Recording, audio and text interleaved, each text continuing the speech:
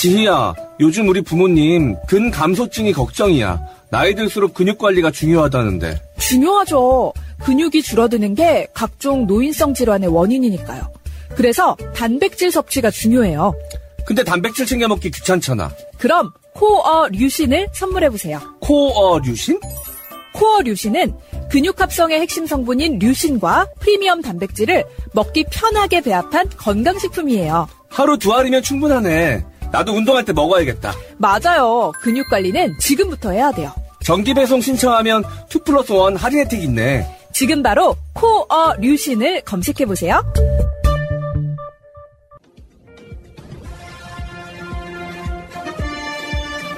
꼭 알아야 할 어제의 뉴스. 지난해 9월 윤석열 대통령은 미국 방문해서 바이든 대통령을 만난 뒤 비속어 논란에 휩싸였습니다.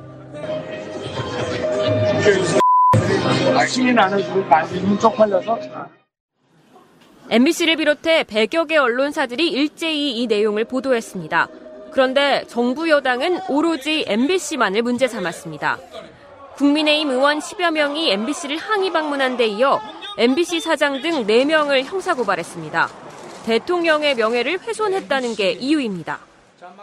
단순한 해프닝을 회계 참사로 주장하여 정권을 흔들어 보려는 속셈입니다. 2달 뒤 윤 대통령의 동남아 순방을 앞두고는 갑자기 관례를 깨고 MBC 취재진만 전용기 탑승해서 배제했습니다. 우리 기자 여러분께도 이런 외교 안보 이슈에 관해서 그 취재 편의를 제공해 온 것이고 그런 차원에서 이후 MBC를 압박하는데 힘있는 정부기관이 총동원됐습니다. 지난해 11월에는 국세청이 세무조사를 벌여 추징금 520억 원을 부과했고 12월에는 외교부가 정정보도 소송을 냈습니다. MBC가 한미동맹을 위태롭게 했다는 겁니다. MBC 대주주인 방송문화진흥회, 방문진도 압박 대상이 됐습니다. 지난 1월 국무조정실에서 방문진 이사선임과 관련해 방통위를 상대로 감찰을 벌였고 3월에는 감사원이 직접 나서 국민감사에 착수했습니다. 이 과정에서 감사원은 법적으로 감사 대상이 아닌 MBC에까지 자료를 제출하라며 여러 차례 공문을 보내기도 했습니다. MBC와 6개 주요 언론단체들이 경찰의 이번 압수수색을 표적수사, 언론 탄압으로 규정한 이유는 이처럼 정부가 MBC를 상대로 노골적이고 전방위적인 압박을 지속해왔기 때문입니다. MBC 뉴스 장슬기입니다. 오늘 새벽 전남 포스코 광양제철소 앞 도로 중앙에 7m 높이로 세워진 철제 구조물을 향해 사다리차 2대가 접근합니다. 지난 29일부터 이 구조물에 올라 고공농성을 벌이는 한국노총 간부에 대해 경찰이 강제 진압을 시작한 겁니다. 노조 간부는 다가오는 사다리차 난간을 쇠파이프로 내리치며 저항합니다.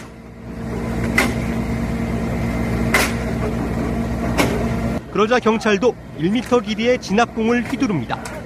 진압봉은 노조 간부를 직접 겨냥합니다. 7m 높이 구조물 최상단이고 난간도 없어 추락할 위험이 있지만 경찰은 계속 때립니다. 버티던 노조 간부는 그 자리에 주저앉습니다. 지상에서 지켜보던 노동자들이 강하게 항의하지만 멈추지 않습니다.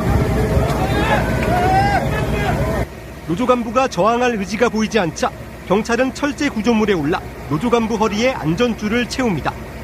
진압봉에 맞아 머리를 다친 노조 간부는 인근 병원으로 이송됐습니다. 이 자리에 있던 철탑은 해체됐고 고공농성이 끝난 후에도 노동자들은 집회를 이어갔습니다.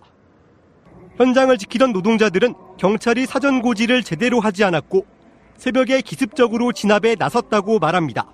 설득 자극 전혀 없이 바로 체포하는 것처럼 막무가내식 아예 긴 곤봉으로 머리를 정확하게 가격하고 경찰은 노조 간부가 흉기를 들고 위협해 진압봉을 사용했다며 농성장에서 압수한 정글도 사진을 공개했습니다.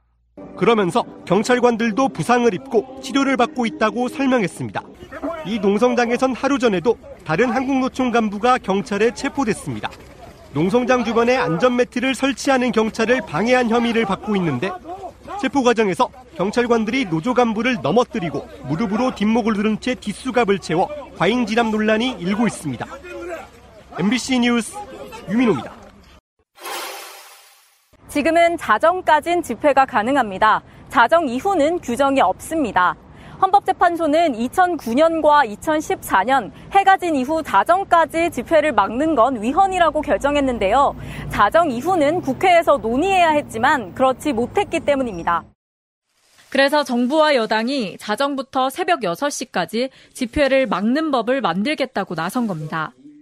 여기에 불법 집회 전력이 있는 단체들의 집회는 아예 막고 이와 별개로 출퇴근 시간대 도심 집회를 못하게 하는 걸 검토하겠다고 한 것도 논란입니다. 과거의 어떤 행위를 갖고 다시 이제 불이익을 주겠다는 건데 합당한 건가? 위반 행위를 얼마쯤 하면 집회를 금지할 수 있다는 건지 기존을 어떻게 만들든 논란될 것 같아요.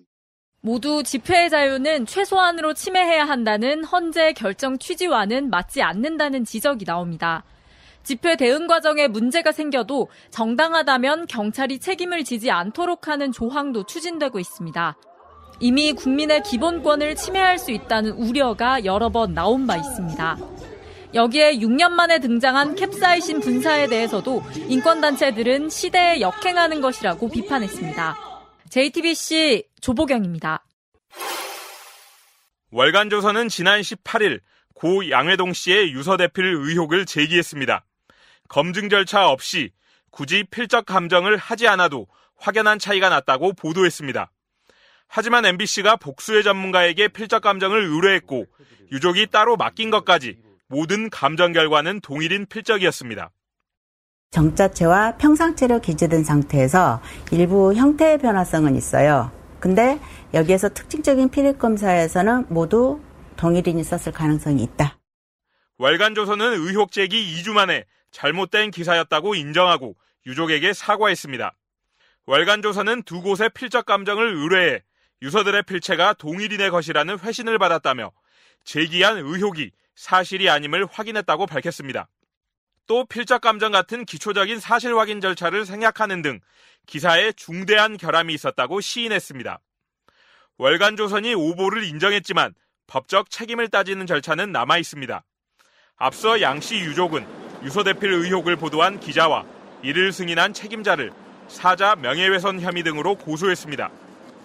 또 양씨의 분신 당시 현장에 있던 노조 간부가 분신을 방조했다는 의혹을 제기한 조선일보 보도의 명예훼손 혐의, 의혹의 근거가 됐던 현장의 영상이 유출된 경위에 대해서도 경찰 조사가 진행 중입니다. MBC 뉴스 이재욱입니다. 올해 들어 4월까지 국세 수입이 지난해 같은 기간보다 34조 원 가까이 덜 거쳤습니다. 기획재정부가 발표한 4월 국세 수입 현황에 따르면 1월부터 4월까지 국세 수입은 134조 원으로 지난해 같은 시점 대비 33조 9천억 원 감소했습니다. 기업 실적 부진과 부동산 거래 감소에 따른 법인세, 양도소득세 세수 감소와 재작년 코로나 사태 세정 지원으로 지난해 세수가 늘며 올해 세수 감소폭이 커 보이는 기저효과가 맞물리며 나타난 현상입니다. 특히 4월 세수 감소는 10조 원에 육박해 월 단위로는 사상 최대치를 기록했습니다. 자, 댓글창에 고고식님. 참 정치인 지각 아니에요. 지각 아니에요. 정청래 의원 지각 아닙니다. 1분 전 입장. 집에서. 자가운전. 자가운전 하셨어요? 아니요. 마이 와이프. 와, 들어오시라고 하시죠. 갔어요. 에이, 참, 자다가? 멀죠. 집에서? 아니요. 강화도 갔다 왔습니다. 금술이 좋아. 자, 알겠습니다. 자, 성원이 됐으므로. 자, 안녕하세요. 나도 지금 위원장, 상임위원장처럼 한번 해봐야지. 그거 재밌어요. 자, 상임위원장 놀이 오랜만에. 자, 여기 주세요. 제가. 그러네. 네. 잘 하시는 분이 이렇게. 네. 상임위원장 해야 돼. 자, 곧 행안위로 갑니다. 네. 자, 성원이 됐으므로 회의를 시작하겠습니다. 국민의힘 좀 떠들지 말고 좀 앉아주세요. 네. 자, 성원이 되어 있으므로. 오염수 마셔도 돼요? 좀 조용히 하시고요. 네. 회의를 시작하도록 하겠습니다. 자, 제1차 행정안전위원회 회의를 개최하도록 하겠습니다. 사살 때려. 아우, 기야. 어쩜 우리 방송 이렇게 재밌던지. 저게 부러질, 아우, 기야. 아니, 나 지금 중이염이야. 그걸 최고위원이 할 때 있잖아요. 중이병이에요? 최고위원 할 때. 안 들려. 항상 제 옆에서 왼쪽 귀에요. 여기다 대고 가끔 가다 이재명 대표가 가끔 세게 때려. 아니, 저쪽에 들어. 그러면 귓속말 가끔 하지 않습니까? 네. 좀 살살 때리세요. 그렇구나. 귀에 피날 것 같아요. 근데 그 최고위원회 오디오를 보면 이재명 대표 목소리가 제일 작아. 오늘 재밌었어요.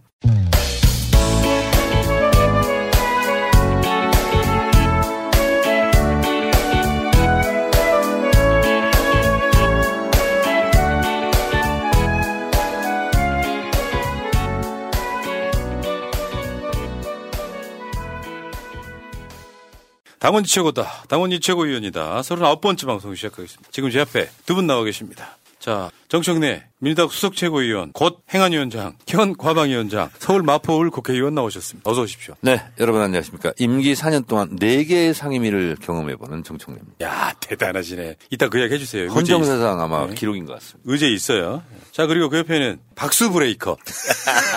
수박 브레이크란 말을, 수박이란 말을 쓰지 말라면서요. 누가요? 박수 브레이커. 박수 브레이커 전 경남도지사 후보 언론학 박사 양문석 박사님 나오셨습니다. 홍길동 시대도 아니고 수박을 수박으로 부르지 말라면 수박을 뭐라고 불러야 되겠습니까? 호수 호박이라고. 예. 수박을 수박으로 부르지 못하면 저는 경상남도 함양에서 이야기하는 피수박이라고 밖에 부를 수 없습니다. 피수박은 수박 뭐예요? 중에 가장 안 좋은 수박. 이미 안이 상에서 빨갛게 핏물처럼 고여 있는 그러한 수박을 피수박이라고 그래요. 그래서 실제 수박 농사를 짓는 사람들은 가장 안 좋은 수박을 피수박이라고 그래요. 경상도에 수박 있어요? 그러면요. 나 고창에만 수박 나온 줄 알았지. 함양, 함안, 특히 이제 함안 쪽에서 함안 창녕 쪽에서 수박 농사를 많이 지어요. 자, 수박을 잘 농사 짓는 법을 제가 가르쳐 드리도록 하겠습니다. 수박 물 주고 심잖아요. 예. 그럼 처음에 나는 거 보고 원줄기라고 그래요. 원줄기. 네, 원줄기. 원줄기가 쭉 자라나가잖아요. 그러면 그거를 5마디에서 8마디 사이에서 끊어줘야 됩니다. 이걸 보고 원순 제거라고 그럽니다. 그리고 그 원순에서 난 것에서 다시 나는 걸 보고 아들 줄기라고 그럽니다. 그래서 아들 줄기는 하나만 키워야 됩니다. 이제 그 방식으로 키우는 게 무등산 수박인데. 네. 그래서 아들 줄기는 13마디부터 18마디 사이에 수박이 열리는 것만 키웁니다. 나머지는 다 제거해 줍니다. 야, 자연인 정청래 농부의 말씀이죠. 아들 줄기에 나오는 걸 보고 손자 줄기라고 합니다. 여기는 수박이 열리지 않습니다. 네. 그래서 수박은 아들 줄기 13마디에서 18마디 사이 거기 나온 것만 키우고 나머지는 다 제거합니다. 피수박은 아들 취급도 안 해요.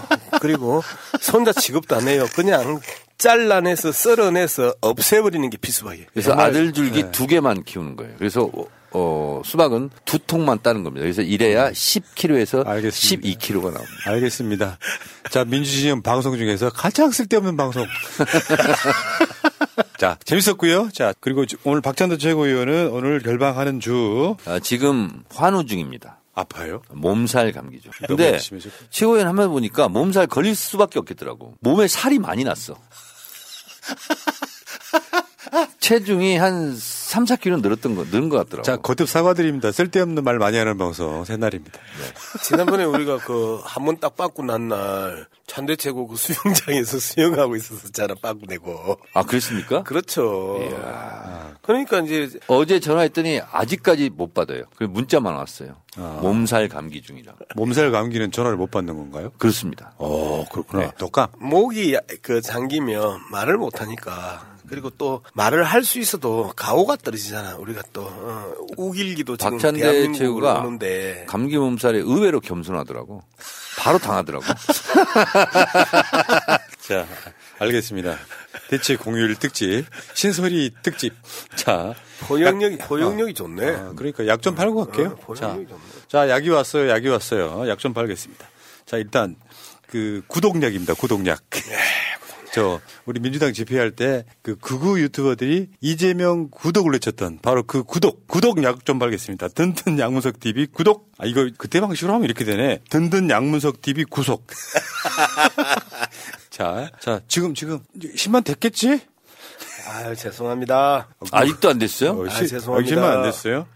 야, 정말. 노는 물이 달라, 지금. 자, 그러면 정청래 TV로 한번 갈게요. 저는 현재 스코어 23만 2천. 근데 그 숫자가 진짜 한 반년 가는 것 같아. 이거요? 네. 23만 255명. 오늘 더도 말고 2, 3위는 넘었구나. 10명만 늘게 해주십시오. 알겠습니다. 예. 여러분 저기 지금 채팅창 위에 양문석 TV, 정청래 TV 링크가 있어요. 가서 빨리 후딱후딱 좀 하고 오세요. 좀 도와주세요 좀. 자 그리고 후원금 좀 모아드릴까요? 양문석 박사께서는 진짜 부러워하는 한 번도 해본 적 없는 현역 국회의원 후원하기. 뭐 염장 지르는 건 아니고요. 나도 방망이 저거 진짜 잘 칠 수 있거든. 힘도 좋고. 방망이 해본 적 없죠 한 번도. 방망이 한번 칠 수 있는 기회를 한번 주면 진짜 잘 칠 텐데. 방망이 치는 노하우가 있습니다. 잠깐만요 저기. 제가 해보니까 알겠다. 요거를요. 이렇게 잡고 이렇게 직선 내리면 안 되고 약간 길게 잡아가지고 통통 튀듯이. 이렇게. 그러니까 손목에 힘을 많이 주지 말고 알겠습니다. 그 방망이의 힘으로 퉁퉁 치는 이제 이런 게 야구 선수들이요. 공이 날라오잖아요. 무식하게 치면 안 되거든요. 당구도 마찬가지. 스냅으로 치는 거죠. 당구도 스냅으로 치는 거예요. 자, 지금 신소리 많은 정청래 양문석 구속. 구독. 왜냐면 구속. 아름다운 구속이라는 노래도 있죠. 김종석. 진행 못하겠다. 더 이상 못하겠다. 자, 여러분 후원 좀 해주세요. 정청래 후원 농협 301-0273-2305-71. 요거 민주시민 웬만하면 다 외우고 있잖아요 지금. 하도 말을 많이 해갖고. 자, 박찬대 농협 301-0195-2514-11 그리고 양문석 박사 거는 없어요. 요 후원 계좌를 만들어갖고 빨리 쫓아내는 게 우리 방송의 목표가 아닐까. 자, 약 좀 팔았습니다. 아니 또 박찬대 또 해줘. 박찬대도. 박찬대 지금 좀 화는 중이기 때문에 구호성금을 좀 보내주시기 바랍니다. 구호성금을. 아니 그 보낸 쪽 좀 했잖아요 좀 전에. 했어요? 나 딴 생각한다고 못 들었어. 잠깐만요. 윤석열 대신에 호스 한번 맞으실래요? 호스 잠깐만. 이게 누가 어렸을 때 맞고 자랐다는 그 고모스인데요. 내가 보여드릴게. 윤석열 제 아버지가 윤석열 두들길 팰 때 저걸 하고 팼대잖아. 어렸을 때 이런 장난 많이 하셨죠? 이거 있잖아요. 이거. 아까 무슨 앱으로 하신다면서요? 스냅으로 해야 돼. 힘으로 하면 안 돼. 똑같은 거야.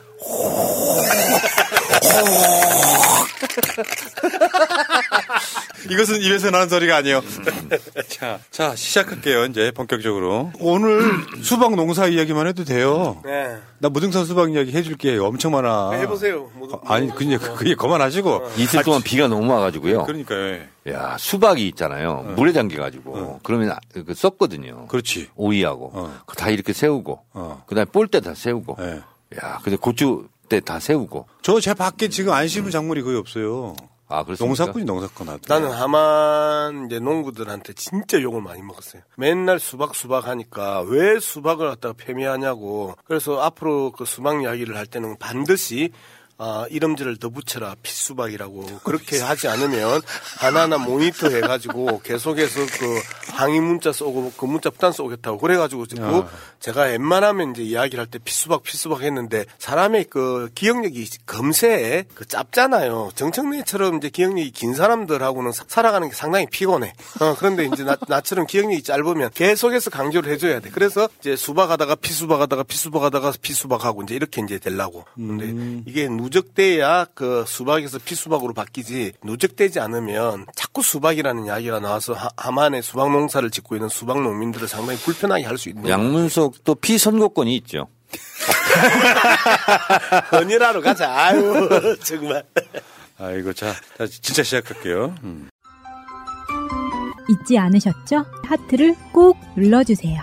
오늘도 감사합니다. 정청래 과방위원장이 행안위원장으로 간다고 저쪽에서 난리도 아니고 내막 좀 알려주세요. 저거는 어떤 상황인 거예요? 장제원하고 자리 바꾸는 거예요? 네, 그렇습니다. 아니 원래 이게 약속돼 있던 거잖아요. 1년 전에 과방위원장과 행안위원장을 맞바꾼다. 그래서 그때 1년 전에 우리로서는 방송법을 통과시켜야 되기 때문에 과방위를 정청래에 가서 방송법을 해치우고 그렇지. 그리고 이제 총선 1년 앞두고는 경찰 선관위 지자체 다 관여를 하니까 선거를 앞두고는 우리가 행안위원장을 하는 게 좋겠다. 뭐 하여튼 속마음은 더 여러 가지가 있었지만 우리의 속마음은 이제 그거였어요. 그래서 과방위원장을 하면서 방송법 통과시키고 행안위를 가서 예를 들면 경찰국을 없애고. 나도 그 생각했어. 네. 방송법 통과시켰으니까 행안위 갖고 또 초토화시켜놔야지. 경찰국을 없애고 네. 또 이제 이러저런 또 할 일이 많습니다. 방송에서 미리 얘기하면 안 되잖아요. 조금씩 네. 뭐. 네, 그래서 힌트는 주시고. 갔는데 일단 경찰국은 없앤다. 그렇죠. 그거는 불법 행위니까 불법 행위에 대해서 명확하게 그렇습니다. 탄핵을 해야지. 그리고 여러 가지 이제 의문의 1승, 의문의 1패 이런 게 있지 않습니까? 네. 요걸 하면 저쪽이 의문의 1패 이런 있잖아요. 전략 전술적 지점도 있고. 근데 하여튼 가기로 돼서 이제 공개 발표가 됐는데 그러기까지 한 2주간 다말 못할 복잡한 속사정은 있었습니다. 예, 그 복잡한 속사정이 정청래 가면 안 된다. 해소된 거죠. 그렇죠. 가면 안 된다. 가지 마라. 위원장 내려놔라. 그만해라. 그렇죠. 뭐 이런 거 많았죠. 최고위원이 뭐 상임위원장 하려고 그러냐. 근데 문제는 정청래 최고가 욕심이 많아서가 아니라 사실 다른 사람들이 못 믿어온 거다고 저는 그렇게 보거든요. 그렇다기보다는 하고 이야기할 수는 없지. 그렇죠. 제 생각은 제 생각. 본인은 그렇다기보다는 속으로는 그렇지. 그런데 지금 입으로는 그렇게 가고 싶어하는 사람이 있었겠죠.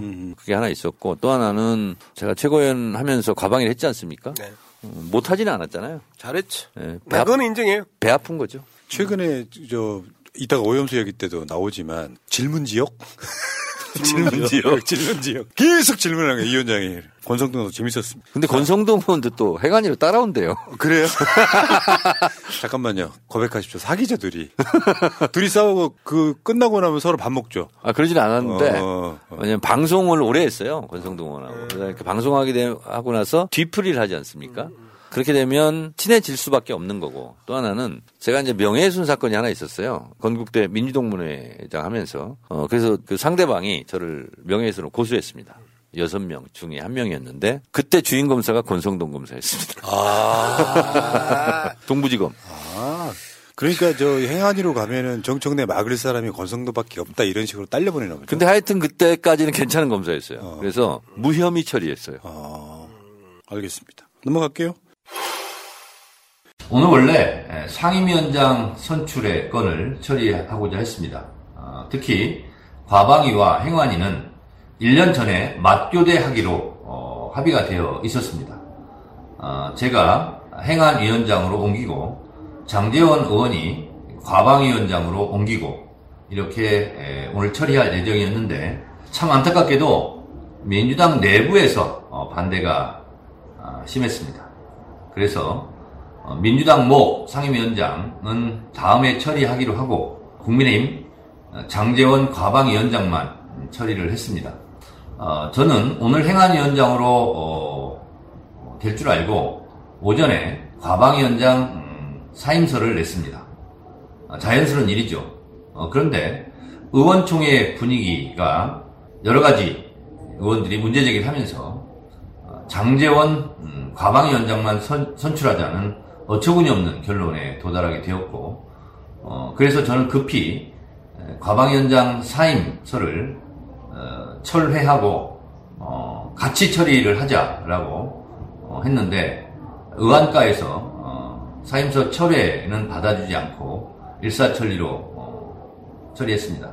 그 과정에서 저는 이해 있습니다 하고 국회의장께 손을 들어서 이 건도 미뤄달라 요청했지만 사실상 일괄적으로 일사천리로 처리를 해서 결과적으로 장제원 과방위원장만 선출하고 저는 과방위원장을 사임하게 되는 그런 결과를 낳았습니다. 제가 과방위원장을 사퇴하지 않으면 장제원 의원이 과방위원장으로 올 수도 없었는데 순식간에 한 5, 6분 상간에 5, 6분 동안 이런 일이 벌어지고 말았습니다.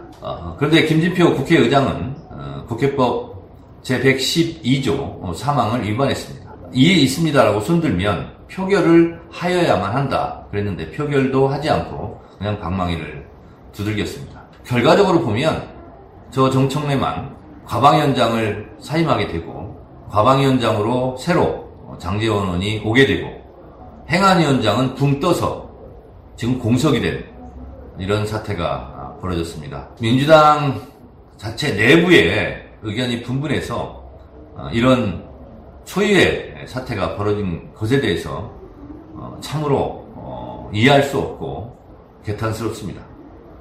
그러나 저는 꺾이지 않고 여러분 행안위원장으로 갈 것입니다. 행안위에서 경찰국 문제, 그리고 이태원 참사 특별법 문제, 그리고 선관위 문제 처리해야 될 일이 산적해 있습니다. 이미 약속된 것도 지키지 말자고 주장하는 우리 민주당의 모습을 보면서 참으로 절망스럽습니다. 여러분, 그러나 하늘이 무너지고 땅이 갈라져도 새 길은 또 열리게 되어 있습니다.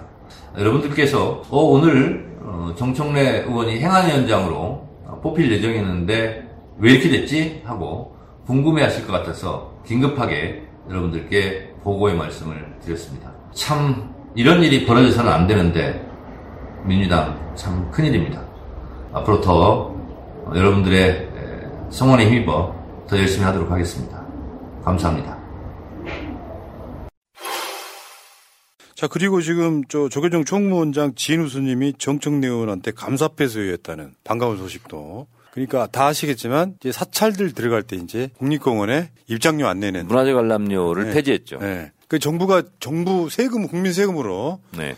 이렇게 돼서 야 세상에 봉이 김선달 어쩌고 정청래 사퇴하라고 했던 게 야 이걸 상전벽해라고 하나요? 전화위복, 전화기에 복 올려놓은 거죠. 저 어떠시죠? 저 받으니까 기분 묘하지 않으셨어요? 묘했고요. 국회의원이라는 게 문제 제기뿐만 아니라 거기에 그치지 않고 문제를 해결하는 뭐랄까 나름대로 보람이랄까요? 그런 게 있었고 60년 동안 풀지 못한 숙제를 푼 겁니다. 저게. 국립공원이 원래 박정희 때 국립공원 땅이 절땅이 엄청 많습니다. 근데 그거를 스님들하고 상의도 안 하고 그냥 국립공원 이렇게 지정해버리고 국가에서 국립공원 입장료를 받아가기 시작한 거예요. 사실 이게 말이 안 되는 거잖아요. 근데 그때 이제 독재국가 시절이니까 스님들도 이제 말 못했고 그러다가 우리나라 문화재의 절반 이상이 다 사철문화재입니다. 아마도. 네. 그런데 그걸 유지관리 비용이 있어야 되잖아요. 그러니까 스님들한테 아니 당신들이 문화재 관람료 받아서 관리해 이렇게 된 거예요. 그래서 이제 같이 받았어요. 통합징수. 그 국립공원 입장료하고 문화재 관람료. 근데 2007년도 말에 국립공원 입장료를 폐지했어요. 그러니까 달랑 문화재 관람료만 받은 거야. 그러니까 국민들은 국립공원 입장료도 없어졌는데 왜 문화재 관람료만 받아? 이렇게 된 거예요, 이게. 그래서 갈등의 소지가 많았었는데 결국은 양쪽 말을 다 들어봐야 되거든요. 그러니까 불교계에서도 아니 국가 문화재 다시 말해 국보로 지정되면 팔 수도 없어요. 그리고 관리 못하면 또 벌받아. 그럼 유지관리 보수는 그럼 우리는 뭐 보고 뭘 가지고 해야 되냐? 문화재 관람료 가지고 하라. 근데 국립공원 입장료를 폐지했어. 그러니까 이제 왜 문화재 관람료는 폐지 안 해? 이제 이렇게 된 거예요. 그래서 그거를 해결했죠. 그래서 무료 개방하니까 어떤 내가 전화해서 물어보니까 2배로 입장객이 늘었답니다.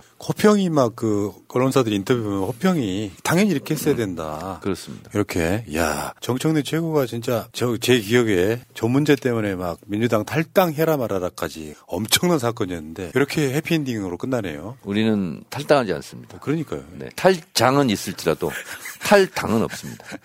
과유불급이야. 감동 코드로 끝내려고 그랬는데. 과일을 공급해 주세요. 과유불급보다. 자, 정청래 의원 이야기는 여기까지. 보험 손해보지 마시고 마이보험 체크하세요. 비싼 보험료는 꼬박꼬박 내면서 나에게 꼭 필요한 보험인지 보상은 제대로 받을 수 있는지도 모르고 계신다면 마이보험 체크와 무료 상담 해보세요. 30여 개 보험사의 상품들을 비교 분석해서 내는 보험료는 줄이고 받는 혜택은 높게 고객에게 가장 유리한 보험 가입, 보험 유지 방법을 알려드립니다. 정직한 보험 전문가들이 고객 편에서 꼼꼼하게 챙겨드리는 마이보험 체크. 대표전화 1800-7917 홈페이지는 한글로 마이보험체크.com 카톡에서 마이보험으로 친구 추가해서 상담할 수 있습니다. 새날과 꾸준히 연대했던 바로 그 업체입니다. 양문석 박사, 이게 초미의 관심사예요. 응징 출마. 응징 출마라는 게 서울에서 우리 백원정 선생은 그 응징 인터뷰 이런 게 있었잖아요. 네. 응징 출마. 그래서 지금 언론에 회자되는 건 조홍천 지역구냐, 박용진 지역구냐, 서른 지역구냐, 홍영표 지역구냐, 이원욱 지역구냐. 근데 이거 언제 지금 결정하시는 거예요? 지금 다음 주 월요일 정도 새날에 나와서 다음 주 월요일 날? 예, 새날에 나와서 명확하게 하고 이제 쳐들어가려고 생각을 하고 있습니다. 이번 주까지 전체적으로 좀 조율할 부분들이 좀 남아 있습니다. 근데 왜 응징 출마예요? 예, 앞서 말씀드렸던 것처럼 그 뿌리 깊은 핏수박들이 더불어민주당의 단일 대우를 형성하는 데 있어서 끊임없이 장애물이 되고 있고, 그리고 그 몇몇이 그 말한다고 하고 많은 언론들이 당내 분열과 당내 분란 이런 이야기들을 계속해서 그 글을 쓰면서 당내 내홍격화 이런 단어들이 계속 튀어나옵니다. 그런데 사건 때마다 항상 내홍심화 이런 이야기들이 나오는데 그 사건 때마다 항상 그들 7명에서 10명 정도가 계속해서 분란을 일으켰거든요. 그리고 그 분란을 일으키는 내용들이 충분한 근거가 있거나 과학적으로 입증할 수 있는 데이터가 있는 것도 아니고 자기들의 내피셜로 자기들이 씹어버리고 싶은 이야기들을 자기들이 방송에 나와서 날려버리니까 그러한 것들을 언론들이 받아서 내홍격화라는 이야기를 내내 쓰고 있단 말이에요. 지금 전당대회 이전부터 지금까지 끊임없이 민주당은 내홍격화예요. 많은 국민들이 언론만 쳐다보고 있고 이 기울어진 운동장에 있어서 극우 언론만 쳐다보고 있으면 민주당은 벌써 내홍이 격화된 게 아니고 내홍이 격화돼서 터졌어. 고름이 다 터졌어.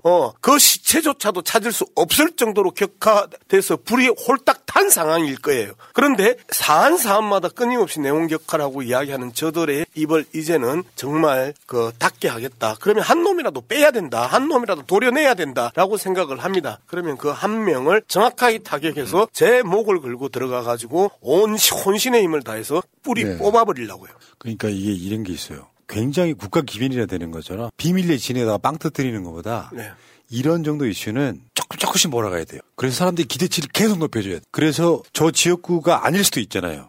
조홍천, 박영진, 서른, 홍영표, 이원욱 아닐 수도 있지만 언론의 지금 분위기가 저런 분위기 속에 과연 최대의 다크호스 양문석이 어디로 가느냐가 온 언론 및 지지자들이 관심을 갖게끔 만들어줘야 돼서 좀 더 끌어?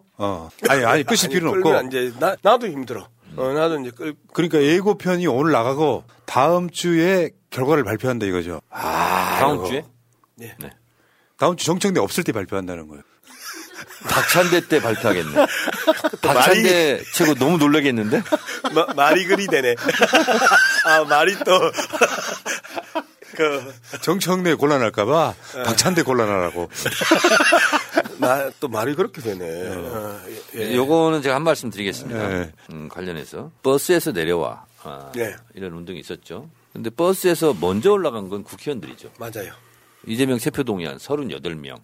그러면 당원들이 버스에서 내려와 이렇게 한 거 아닙니까? 그렇죠. 근데 당원들을 보고 버스에 올라갔다고 버스에 내려와. 이게 맞지 않고요. 그리고 운동이라는 것은 국가기관이나 국회의원들이 하는 게 아닙니다. 일반 시민들이 하는 거예요. 그래서 버스에서 내려와 운동은 내용과 형식 다 틀렸다 이런 생각이 좀 들고, 또 하나는 당내에서 분란을 조성하는 국회의원들이 몇몇 있잖아요. 이건 얘기가 없어. 그걸 비판하는 당원들에게 당내 분란이라고 그래. 그렇죠. 당내 분란의 원조가 거기에 대한 후속 조치를 가지고 당원들에게 당내 분란 조성한다고 하는 거예요. 그래서 이것은 본말이 전도됐다. 저는 그렇게 생각합니다. 어쨌든 그 말씀에도 본말이 전도됐다. 그 다음에 인과관계가 무시됐다라고 하는데요. 원인 없는 결과가 없는 거거든요. 그러면 원인 제공자가 누구냐라는 거예요. 말 그대로 지지자들이냐 당원들이냐, 안 그러면 말씀하셨던 그 국회의원들이냐 하면 원인 제공은 그 국회의원들이란 말이에요. 자, 개딸과 절연하라고 하는 정말 무식을 넘어서는 이러한 발언들이 어디 있습니까? 지금 개딸이라고 자기들이 흑화시키고 있는 그 개딸을 정확하게 이야기하면 우리 더불어민주당의 당원들 그리고 이제 이재명 대표를 지지하는 사람들입니다. 그러면 전당대회에 실질적인 득표율만 갖고도 77.77%가 나왔던 거고요. 그다음에 민주당을 지지하면서 이재명을 지지하지 않는 사람들이 한 3%에서 7% 정도밖에 안 됩니다. 쉽게 이야기해서 이재명을 지지하면서 민주당을 지지하는 사람과 이재명을 지지하지 않으면서 민주당을 지지하는 사람들의 비율을 보면 90대 10이에요. 그러면 그 90을 향해서 절연하라라고 지금 표현하고 있는 거잖아요. 그러면 민주당 당원들 다 하고 절연하라고 이야기하는 그러한 주장밖에 안 되는데, 그 사람들이 개딸이라고 표현하면서 개딸의 의미를 갖다가 아주 축소시키고, 그 축소시키면서 악성 팬덤과 정치 훌리건으로 1,000원짜리 당원으로 매도하고 싶은 그 절절한 심정은 알겠으나 최소한의 기본적인 데이터에 기반해서 이야기를 하고 개딸의 범위가 어디냐, 많은 분들이 나도 개딸이다, 나도 개이모다, 나도 개할머니다라고 이야기하는 여성들, 나도 개삼촌이다, 나도 개할아버지다라고 이야기하는 남성들, 그 모든 분들이 개혁의 딸, 개혁의 아들, 개혁의 삼촌과 이모와 고모와 할머니와 할아버지들인데 모든 것을 개딸이라고 단어를 축소하고 흑화시키면서 더불어민주당의 지지자들을 한꺼번에 또 십자가의 못을 박으려고 하는 저 시도들에 대해서 우리는 단호히 대처해야 된다. 단호히 대처할 수 있는 방법들이 몇 가지 없더라고요. 그래서 응징출마라는 카드를 들 수밖에 없는 게 현재 제가 할 수 있는 최대치다. 이렇게 이야기합니다. 그러니까 이거예요, 이게. 실제로 제가 아는 개딸 오늘도 저 연락을 한 2군데 받았거든요. 뭐냐면은 민주당 국회의원들 왜 그래요?예요. 개딸 진짜 젊은 청년들이 있잖아요. 네. 그게 뭐냐면 제가 삼촌 같아서 그런지 모르지만 이런 거요. 하소연 하는 거예요. 아니 우리는 욕설 문자를 보낸 적도 없고. 그런데 실제로 박용진 이번에 그것도 약간 똥볼이었죠. 안동에서 있었던 사건이잖아요. 근데 개딸이 자기를 막아섰다. 근데 알고 보면 개딸로 불리는 소위 말하는 MZ세대는 한 명도 없어. 그러니까 뭐 할 만하면 개딸을 악마화시키는데 개딸은 일종의 BTS한테는 아미 같은 거잖아요. 이거를 계속 악마화시키는 게 박용진만 그러는 게 아니라 소위 말하면 비명계라고 하면 다 똑같은 방식으로. 저기에서 뭐 하고 있었던 거예요? 아까 조그마한 사진? 아 그게 안동 가가지고 당원의 소리를 듣는다 해가지고 이제 당원들과의 간담회 형식의 안동의 지역위원회에서 이제 초청을 했던 모양이에요. 네. 이제 그런데 당원들이 박용진의 등장에 대해서 차라리 국힘으로 가라라고 하면서 이제 그 비판의 목소리를 냈는데 개딸이 가로막았다라고 이야기를 한단 말이에요. 딸처럼 생긴 분은 없어 보이는데. 그래서 당원들이라고는 자기들이 차마 자기 입으로 이야기를 하지 않잖아요. 민주당 당원들 또는 민주당 당원의 일부가 자기에 대해서 비판을 했다 이렇게 표현하지 않고 그냥 아주 쉽게 개딸이라고 표현을 하면서 그 개혁의 딸, 그다음에 요새는 뭐 잼딸이라고 이야기하는데 나는 여러분들하고 토론을 하면서 개딸을 저들이 악마화시키고 흑화시킨다 해서 개딸이라는 이름을 버릴 필요가 없다. 개딸이라는 이름이 이미 상징화되어 있고 개딸이라는 이름이 현재 대한민국의 민주주의에 대해서 가장 최전선에 서 있는 상징 언어인데 조중동이나 박용진이나 이원욱 따위들이 개딸을 흑화시키고 악마화시킨다고 해서 개딸이라는 이름을 잼딸이니 뭐 다양한 그 이름으로 바꾸는 것 자체가 밀리는 싸움이고 돌파하고자 하는 의지가 없는 행태다라고 난 비판을 한 적이 있었었는데 어쨌든 자기들에게 조금이라도 불리하면 민주당 당원의 일부가 나를 비판했다가 아니고 개딸이 비판했다라고 말 그대로 단정시키면서 당원들과 끊임없이 싸우면서 조중동의 조중동의 보도를 조중동의 전폭적인 서포트를 기대하는 저들이 맞습니다. 바로 우리 당의 필수박들입니다. 이번에 조중동 얘기하니까 개딸들하고 절연해야 된다고 그러는데 개대 국회의원들 있죠. 개대. 개혁 대상 국회의원들. 신조어? 네, 개대 국회의원. 개대 국회의원들. 조중동하고 절연부터 먼저 하십시오. 맞습니다. 네, 그래서 갈라치기, 분노 유발시키는 조중동에 나가서 계속 이러저런 얘기 해요. 네. 그것부터 절연을 해야죠. 그러니까 정청래 최고가 공약 중에 하나가 조중동 신문 없애야 되겠다. 없앴습니다. 지금 최고위원. 제가 맨날 했던 이야기 중에 하나가 그거예요. 민주당 국회의원들이 조중동의 시각으로 세상을 보니까 이상한 결론을 내는데 이번에 이원욱 그 문자 공개 사건이 대표적인 그런 모습이거든요. 개딸이 보냈다는 문자가 수박들은 이번에 완전히 박멸해야 된다 이런 내용으로 개딸이라고 공개를 했는데 알고 봤더니 당원이 아니었어요. 이런 똑볼이 어디 있습니까? 그러니까 이게 웃긴 게 사실은 민주당을 지지하는 신인류가 등장했고 그게 가장 강력한 대선 후보인 이재명 후보의 든든한 지원군인데 이 사람들이 포지티브한 어떤 운동에도 불구하고 악마화해서 정말 나쁜 사람들이다. 그랬더니 강병훈 지역구 앞에서 시위했던 사람들이 다 아저씨들인데 언론에서는 개딸들 시위 이렇게 나오고 이 부분에 대해서는 진짜 민주당 국회의원들이 지켜주셔야 돼요. 얼마나 억울하겠어요. 피선거권자잖아요, 우리는. 피선거권자인데 선거권자들 대상으로 싸움하는 것 자체가 그다지 잘된 일이 아닙니다. 그리고 국회의원은 당원들이 국회의원 욕하지 국회의원들이 당원들을 욕해서 해야 되겠습니까? 그리고 그러면 이게 당원이라는 걸 좀 넘어서 보면 유권자하고 싸우는 거예요. 피선거권자들이. 선거권자, 유권자들에게. 이 자체는요, 선거권자가 무조건 이기게 돼 있어요. 불필요한 싸움이고, 질 수밖에 없는 싸움이고, 그리고 민주당의 주인은 당원이잖아요. 국회의원이 아니잖아요. 맨날 뭐 당원을 뭐 주인으로 모신다고 뭐 말만 하면 뭐합니까. 그래서 물론 욕하고 쌍욕하고 문자 보내는 건 잘못됐죠. 그런 당원들이 있으면 보내지 마십시오. 저한테도 쌍욕하는 사람들이 많아요. 근데 민주당이 아닌 것 같아. 저는 국민의힘 쪽이 아닌가 이렇게 생각이 드는데 험악한 문자 많이 와요. 그냥 씩 웃고 지우면 돼요. 뭐 별의별 사람이 다 있는 거 아닙니까? 근데 그걸 문제화해서 국회의원이 마치 당원을 공격하는 이런 모양새, 이런 전선은 국회의원들이 무조건 지게 돼 있어요. 그러니까 팩트에 기반해서 또 공격이라면 또 그럴 법한데 그딸도 아니에요. 거기다가 지금 최근에 그런 얘기 나왔죠. 이재명 대표가 선언을 해야 된다는데 무슨 선언을 하라는 거예요, 그게. 그리고 이거는요. 당원들하고 이재명 대표가 얘기를 해도 일사불란하게 군대입니까 여기가? 민주사회예요. 민주정당이고. 지금 개딸들 막 공격하고 비판하는 것도 이것도 데자뷰예요. 기시감이 있죠. 노사모 때도 똑같았습니다. 노사모들 완장부대들 뭐 없애야 된다 뭐 해야 된다. 근데 결국은 노무현 대통령 탄핵 때 또 노사모들이 지켜준 거예요. 국민과 함께. 그래서 이런 불필요한 질 수밖에 없는 싸움을 하는 국회의원들은 자제해 주시기 바랍니다. 근데 이제 그 많은 분들이 그 특히 이제 우리 당원들의 그 적극적인 그 지지자들이 하시는 말씀들이 있습니다.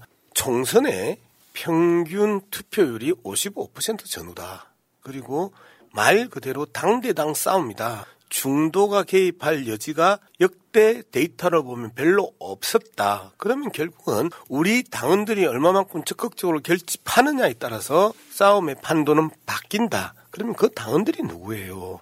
저들이 자신의 당원들, 자기가 속한 당원들이라고 공격하는 저들이 개딸이라고 하는 그들이 말 그대로 우리 당원들이고 적극적인 지지층이고 그리고 총선에 서서 함께 최전방에서 싸워줄 분들이란 말이에요. 그들을 향해서 끊임없이 침을 뱉고 가래받고 욕하고 비웃고 조롱하고 멸시하는 저러한 그 발언들이 더불어민주당 총선 때 어떻게 하려고 그래. 그러니까. 그분들이 다 도와줘야 당원들이 도와줘야 당선이 되는데 그분들 빼고 어떻게 하려고. 이측들이 자기들 찍어주겠다고 생각하나 보죠. 그리고 조중동이 계속해서 키워주면 조중동을 보는 사람들 조중동의 논리에 종속되어 있는 사람들이 민주당 국회의원 기호 1번을 찍어주냐고요. 안 찍어주잖아요. 제가 20년 동안 조선일보하고 단 한 차례도 인터뷰 안 한 사람입니다. 제가. 네. 선거 때 조선일보 아무 영향 없어요. 그러니까 그렇다니까요. 본인이 잘나서 당선된 사람 민주당 국회의원 중에 정청래 플러스 몇 명 안 됩니다. 저도 제가 잘나서 된 게 아니고요. 그러니까 그래도 자기 표 있는 민주당 사람. 공천을 받았으니까 되는 거예요. 자기 표 있는 사람 몇 명 안 되고 대개는 민주당에서 뽑아주는 거예요. 그런 경우가 되게 많죠. 자, 알겠습니다. 자, 근데 결정적인 이야기. 지금은 제가 봤을 때는 이재명 대표가 대의원제 폐지를 해내야만 될 것 같은. 그렇게 인식하고 있습니다. 네. 그 대의원제 폐지를 해내면 이재명 표 개혁이 하나 나오는, 물론 뭐 다른 부수적인 게 있겠지만 대의원제 폐지. 지금 정청래 의원이 지금 요즘 연일 청대 메고 계시던데. 네. 이런 얘기를 합니다. 대의원제 폐지를 반대하는 사람 주장입니다. 네. 왜 전당대회도 기간도 아닌데 왜 지금에 하필이면 대의원제 폐지냐. 그렇게 얘기해서 제가 이렇게 답변합니다. 전당대 임박해서는 전당대회를 앞두고 왜 대의원제를 폐지하려고 그러냐. 그렇지. 이렇게 얘기합니다. 그렇게 이야기했죠. 그래서 제가 실질적으로 그렇습니다. 그래서 의총 때 이렇게 얘기했습니다. 총선 임박해서는 총선 룰을 결정을 못합니다. 유불리 싸움 때문에. 그래서 이해찬 대표 때 예측 가능한 공천룰. 그래서 1년 전에 공천을 룰을 결정합니다. 이번에도 정했지 않습니까? 그런 것처럼 전당대회가 멀찌감치 떨어져 있을 때 해야 가능한 겁니다. 이렇게 얘기를 했고요. 두 번째는 민주주의 기본 사회는 대통령도 한 표, 일반 국민도 한 표, 재벌 총수도 한 표, 그 종업원도 한 표, 직원도 한 표 이렇게 되는 거잖아요. 누구나 한 표잖아요. 그런데 민주당도 대표도 한 표, 국회의원도 한 표, 대의원도 한 표, 당원도 한 표. 이게 민주주의 기본 상식 아니냐. 근데 우리는 따져보자. 국회의원 지역구별로 중앙대의원이 45명 안팎인데 믿거나 말거나 웃지 못할 일이 관광버스 좌석수에 맞췄다고 한다. 그러면 진짜예요? 네. 오. 그래서 전당대회장에 오는 버스 관광버스 안에서 몇 번 찍어라 몇 번 찍어라. 솔직히 이런 오더표 있지 않았냐. 그러면 지금 당원 구조상 대의원 한 표가 60표, 80표 얘기하는데 총선 임박하면 100표가 된다. 그러면 권리당원보다 대의원이 100배 당비 많이 내냐. 아니지 않느냐. 당비 똑같이 내고 누구는 한 표, 누구는 100표. 근데 문제가 있다. 국회의원들은 그 45명을 집에 장악하고 있다. 오더표를 통해서. 또 자기 사람 심고. 국회의원들 다 거의 다 임명하는 거예요, 사실상. 그럼 국회의원은 4,500표가 된다. 아니 누구는 한 표, 누구는 4,500표. 민주주의 민주공화정을 하는 국가에서 어느 나라가 이런 투표가 있냐. 민주주의를 지향한다고 해서 당명까지 민주당이다. 근데 이게 과연 민주주의를 지키는 정당이냐. 그래서 하루빨리 당대표도 한 표, 국회의원도 한 표, 대의원도 한 표, 당원도 한 표. 이걸 해야 된다. 그러니까 정청래 최고도 대의원 본인이 덕을 보자면 대의원 있어도 되는 사람들이잖아요. 국회의원은요. 이게 기득권이에요. 그리고 그래서 제가 그랬어요. 국회의원뿐만 아니고 원외 지역위원장도 마찬가지지. 마찬가지죠. 그래서 국회의원은 개혁의 대상이지 개혁의 주체가 될 수 없다. 왜 개혁의 대상들이 개혁한다고 그러냐. 그리고 눈 가리고 아웅하냐. 당원과 국민들이 웃는다. 국회의원은 조용히 있어라. 그리고 당원들이 요구한 대로 대의원 폐지하자. 혹자는 그렇게 되면 민주당은 호남 출신들이 많기 때문에 당원들이 많기 때문에 호남당 된다. 웃긴 소리 하지 마라. 호남 민중에 대한 모욕이다. 왜? 호남 민중들은 호남 출신이라서 무조건 찍지 않는다. 호남 출신들이 제일 싫어하는 게 호남 출신 국회의원들이다. 지금. 그러니까. 혼내려고 하는 게. 호번남들. 그래서 호남 민중들은 지금까지 노무현 뽑고 문재인 뽑고 이재명 뽑았다. 다 비호남이다. 따라서 호남당 된다는 것은 그것은 기득권 수의 명분도 되지 않는 얘기다. 그리고 국민의힘도 폐지한 걸 왜 우리는 폐지 못하냐. 그게 가장 쪽팔리는 거죠. 자, 상임위원장 아까 얘기했죠. 국민의힘은 다 경선입니다. 우리는 원내대표가 지명이고. 이게 잘 된 거냐. 솔직히. 그래서 정당 개혁, 대의원제 폐지 이거 하지 않으면 우리 국민의힘한테 우리가 개혁정당이라고 어떻게 얘기하냐. 그리고 이렇게 힘주어서 의총에서 얘기를 했는데 박수는 안 나왔습니다.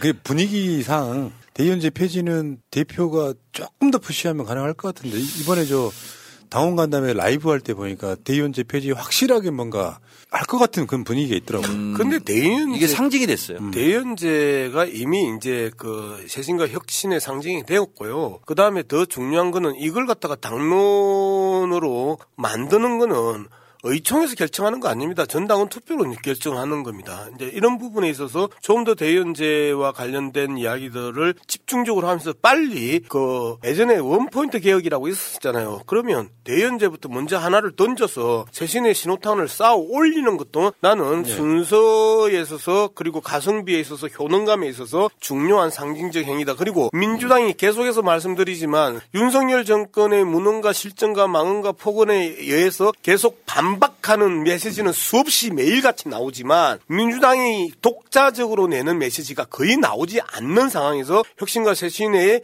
기치로서 상징으로서 대의원제 폐지를 원포인트 그 당규 개정으로 던졌을 때 그 효과는 많은 당원들이 새롭게 결집하고 민주당에 대한 새로운 기대들을 할 수 있도록 당은 해먹기 힘들다라는 소리 없이 역시 우리가 현재 지도부를 뽑아놨더니 제대로 효능감 보여주네라는 새로운 기운을 그 실어줄 수 있기 때문에 나는 원포인트 그 당원 당규 개정으로 한번 던져볼 필요도 있다 이렇게 생각을 합니다. 이재명 대표가 콘텐츠가 있습니다. 자, 저는 콘텐츠가 있다는 것은 디테일을 안다라는 거거든요. 디테일을 모르면 콘텐츠가 있다고 얘기하면 그렇죠. 안 됩니다. 근데 이재명 대표가 어느 정도로 디테일에 강하냐면 유튜브 조회수도 요즘 많이 안 나온다면서요.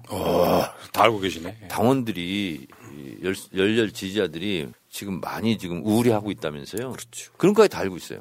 그래서 대의원제 폐지는 이제 넘을 수밖에 없는 강이 됐고 이건 더 이상 뒤로 미룰 수가 없어요. 그래서 이건 상징이 됐습니다. 그 온라인으로요 당원 가입이 가능해진 시대에는 사실상 대의원제의 의미가 없는 것이죠. 왜냐하면은 지금은 민주당이 카톡으로 투표할 수 있게 다 만들어 놨잖아요. 그 웬만한 사항들은 다 당원들이 투표하면 되지. 옛날에 대의원이라는 게 대리하다는 뜻의 대잖아요. 다른 당원들 내가 대신해가지고 이 뜻을 전달하고 오겠다. 그게 통일주체 국민회의 때 쓰는 거랑 똑같은 게 대의원인데 저는 이거 폐지를 하나하나 지금 큰 상황에 달라질 건 없다고 보는데 대의원제를 폐지함으로써 민주당이 개혁의 이미지를 좀 얻었으면 좋겠다 이런 생각이 듭니다. 언론에서 통일주체 국민회의의 대의원도 그 지역에서 선거에서 뽑았어요. 선거에서 뽑았어요. 근데 지금 더불어민주당의 대의원들은 임명직이에요. 거의 그렇죠. 자, 언론에서 잘 다루지 않고 우리 당원들이 약간 좀 관심이 덜한 부분 하나 얘기했습니다. 마포 갑을 이렇게 있지 않습니까? 지방선거 때. 그러면 기초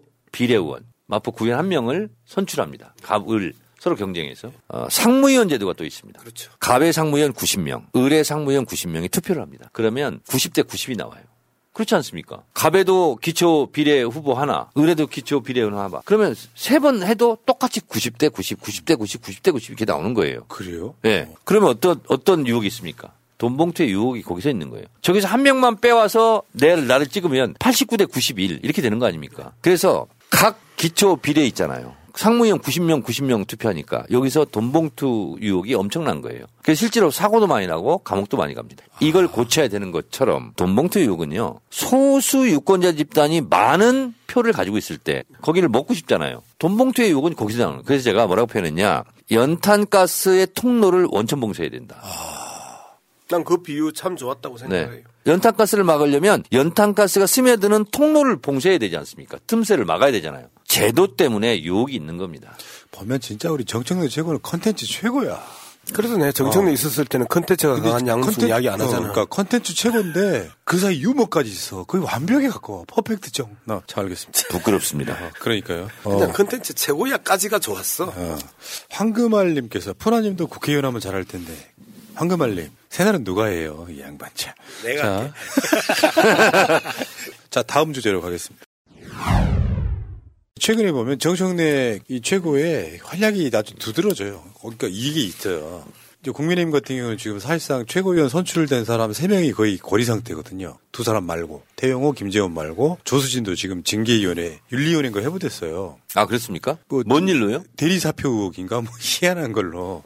근데 밥안공기 비우기 운동 그것 때문에 그런 게 아니고.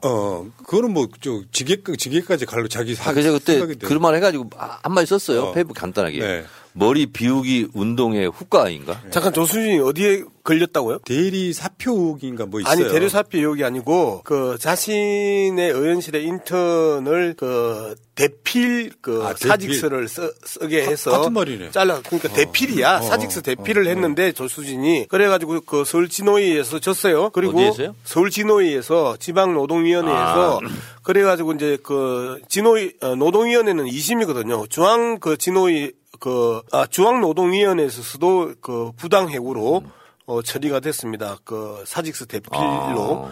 그게 이제 지난주에 일어났던 일인데요. 이제 그때 그 김남국 의원의 그 고인 사건하고 격렬하게 붙어 있는데 실질적으로 범죄 행위를 벌였잖아요. 사직서를 갖다가 대피를 해가지고 그 처리를 하는 그런 경우가 어디 있어요. 그런데 제목이 정확하게 드러나지도 않고 증거도 없는 김남국은 온 언론들이 무차별적으로 난사하고 난폭하게 그 지어 떠들 때 조수진은 김남국 사이로 살짝이 숨어버린 거죠. 그래서 제가 어느 방송에 나와가지고 정말 이러한 행태들이 언론의 행태들이다. 진짜 죄를 짓고 그리고 거기에 대해서 부당해고를 때린 조수진은 한마디도 언론에서 이야기하지 않고 있는데 범죄 행위가 전혀 드러나지 않은 김남국을 향해서는 정말 맹수들이 이리들이 썩은 고기에 달려들듯이 그렇게 달려드는 이러한 행태들이 뭐냐 당신들은 이리떼들이냐라고 나가 비판을 했습니다. 그러니까 지금 분위기가 벌써 국민의힘 저기 지도부 비대위로 바꿔야 된다는 얘기가 나올 정도로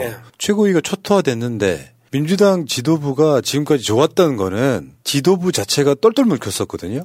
일단은. 더군다나 셀럽들이 뭉친 최고위라서 언론에 관심이 되게 많아요. 그러니까 정청래 최고의 그러니까 장점 중에 하나가 언론이 계속 주목하는 사람이라는 거죠. 근데 이번에 이제 과방이라는 게 방송만 다루는 게 아니라 이제 과학기술 이런 것도 다루기 때문에 오염수 얘기가 나왔을 때 언론들이 계속 그거에 집중했던 게 뭐냐면은 말하는 스피커가 과방위원장인데 셀럽이에요. 근데 재밌는 말, 표현이 후쿠시마 오염수 식수로 써도 되냐? 아니면 대통령실부터 후쿠시마 오염생수 주문해 마셔야 된다 같은 이야기하면 헤드라인이 만들어지는 거예요. 그러면 이쪽 메시지가 상당히 국민들한테 전달되는데 유리하죠. 그런 면에서 정말 쓰임새가 많은 우리. 아니 그 영국 앨리슨 교수 데려다가 일본 자민당이 해야 될 일을 국민의힘이 했잖아요. 그래서 제가 조선 총독당이냐 그랬어. 일본 대변인을 자민당이 해야 될 일을 국민의힘이 그 앨리슨 교수 불러다가 1리터 마셔도 되고 10리터 마셔도 되고 식수를 사용해야 된다 뭐 얘기했잖아요. 그 저는 당연히 물어보는 거예요. 그 전문가들 관계 원안이 뭐 다 오고 그랬으니까. 그래서 아무 대답을 못해. 식수로 마셔도 됩니까 안 됩니까? 아무 대답 못해. 똑같은 거지. 그렇죠. 우리나라 국방부. 아니 그 식수로 마실 거면 그 아까운 물을 왜 버리냐고 바다로 돈 들여가지고 후쿠시마표 오염 생수 이렇게 수출하면 되지. 그러니까 지금 정청래 위원장의 이야기는 그걸 마셔라 이야기가 아니라 그렇죠. 그렇게 깨끗하면 그런 정도라도 보여주는 게 진정성이 있는 건데 이거는 아니 그 교수 불러다가 이거 식수로 마셔도 됩니다 하면 당연히 질문하는 거예요. 그러면 국민의힘 너나 마셔라. 너부터 마셔라. 이런 얘기 나올 수밖에 없는 거잖아요. 지금 요건의 어떤 그 후쿠시마 오염수에 대한 반응이 마치 먹어도 된다는 듯이 저런 식으로 지금 선동을 하고 있기 때문에 나온 일종의 재질문이라고 생각하면 될 것 같고요. 문제는 후쿠시마 오염수를 괴담 취급한다는 거죠. 그러니까 지금은 딱 그거예요. 이재명 사법리스크 김남국을 덮으려고 뭐 한다. 창의력도 없어. 지금 그 방법을 지금 한 2년째 쓰는 것 같아요. 뭘 덮으려고 뭐 한다 이런 식으로. 이재명의 방탄국회, 이재명의 방탄 이슈, 이재명의 그 국면 전환용 먼저 이렇게 해먹었는데 이제 그게 약발이 떨어졌잖아요. 더 이상 그 부분에 대해서는 안 통하는 거고 이제 우리가 좀 6월 달에 고민해봐야 되는 영역인데요. 현재 투쟁 수위로 후쿠시마 핵 폐기수 문제를 갖다가 막을 수 있을까? 실질적으로 7월 달에는 해양 투기가 시작이 되는데 현재의 더불어민주당 지도부의 투쟁 수위로는 어렵다고 봅니다. 그래서 개인적으로도 이제 여러 가지를 좀 고민하면서 이 투쟁 수위를 끌어올리는 방법들을 이제 고민하고 그다음에 서울에서뿐만 아니라 동경에서의 그 싸움, 그다음에 예전에 세계적인 연대를 했었단 말이에요. 그린피스나 그다음에 그 유엔이나 여러 유럽의 그 환경단체들하고도 그 네트워크를 짜서 붙었던 적도 있었었는데 이러한 형태의 국제적인 그 네트워크와 함께 동경에서의 대대적인 싸움들도 이제는 고민해야 되고 그리고 그 용산 앞에서는 투쟁의 수위를 좀 더 극단적인 그 최고의 그 투쟁 수위를 끌어올려야 되는 것 아니냐 이제 이런 그 이야기들이 많이 나옵니다. 민주당에서는 이렇게 할 겁니다. 아직 총의가 모아진 건 아니고 네. 제가 이제 주로 제안을 했고요. 비공개 최고위 때 이렇게 얘기했습니다. 후쿠시마 오염수, 방사능 오염수 해양 투기 이 문제는 이전에 윤석열 정권 1년 동안 했던 거보다 다 합친 것보다 더 중요할 수 있다. 피부에 와닿고 국민들이 실제로 건강을 걱정하고 있기 때문에 그래서 거기에 걸맞는 투쟁을 해야 된다. 그래서 일단 서명 발대식 했고요. 전 지역구 국회의원 모임이 아니라 의총인제 이런 게 아니라 당 차원에서 저는 쇄신의총 이것도 잘못된 용어라고 생각합니다. 당의 진로는 당 전체가 하는 거지 국회의원들이 하는 게 아니거든요. 어쨌든 그래서 전국 지역위원장 모임을 소집하고 각 지역위원회별로 서명운동 시작하고 그리고 17개 시도당 릴레이 장외투쟁을 들어가고 그리고 민주당만의 문제가 아니기 때문에 6월항쟁 때 범국본, 국민운동본부 이런 거 했지 않습니까? 국본. 그런 것처럼 전 시민사회단체와 연대해서 6월항쟁 국본 같은 범국민운동본부 이런 것으로 승화 발전돼야 된다. 그렇게 저는 주장합니다. 이게 이 오염수는요, 물론 윤석열이 지금 총체적으로 망치고 있는 다른 분야도 문제는 문제지만 이 오염수만큼은 돌이키는 게 불가능하기 때문에 다른 분야는 많이 망가지더라도 정권 바꿔서 어느 정도 복원할 수 있어요. 그것도 안 되는 거지만. 근데 오염수는 한번 버려지면 수거가 불가능해요. 근데 이게 직접적으로 건강권과도 연관있지만 일본에서도 반대하는 거를 대한민국이 나서갖고 사실상 지금 그 윤석열 정권은 오염수 방류하는 것을 들러리 사가지고 보증서 주는 케이스에 가깝거든요. 그렇다 보면 이게 이제 그 민주당 입장에서는 뭐랄까 윤석열 정권이 최악의 행위를 한 것에 대한 정확한 상투를 잡았다. 멱살을 잡았다 이렇게 봐요. 요거는 절대 지면 안 되는 거예요. 맞습니다. 예. 근데 이제 계속해서 걱정되는 부분이 그 부분입니다. 이게 상징적인 투쟁, 그 다음에 정치적 이득을 위한 투쟁이 되어서는 안 되는 거거든요. 말 그대로 우리가 핵 폐기수 해양 투기 문제에 대해서 그 심각성을 가지고 있고 그리고 어떤 과학적인 근거를 통해서라도 자연 방사성 물질에 노출이 돼도 생명이 위태롭고 그다음에 그 건강을 결정적으로 해치는데 말 그대로 인위적인 방사성 그 오염물질에 그 노출이 되면 이거는 말 그대로 재앙이잖아요. 그럼 이 재앙을 막기 위한 우리 현재의 투쟁에 대한 부분인데 이제 조직적으로 범국본 이야기 하셨는데 지난번에도 좀 제가 말씀드렸던 것처럼 민주당 단독 집회하지 마시라.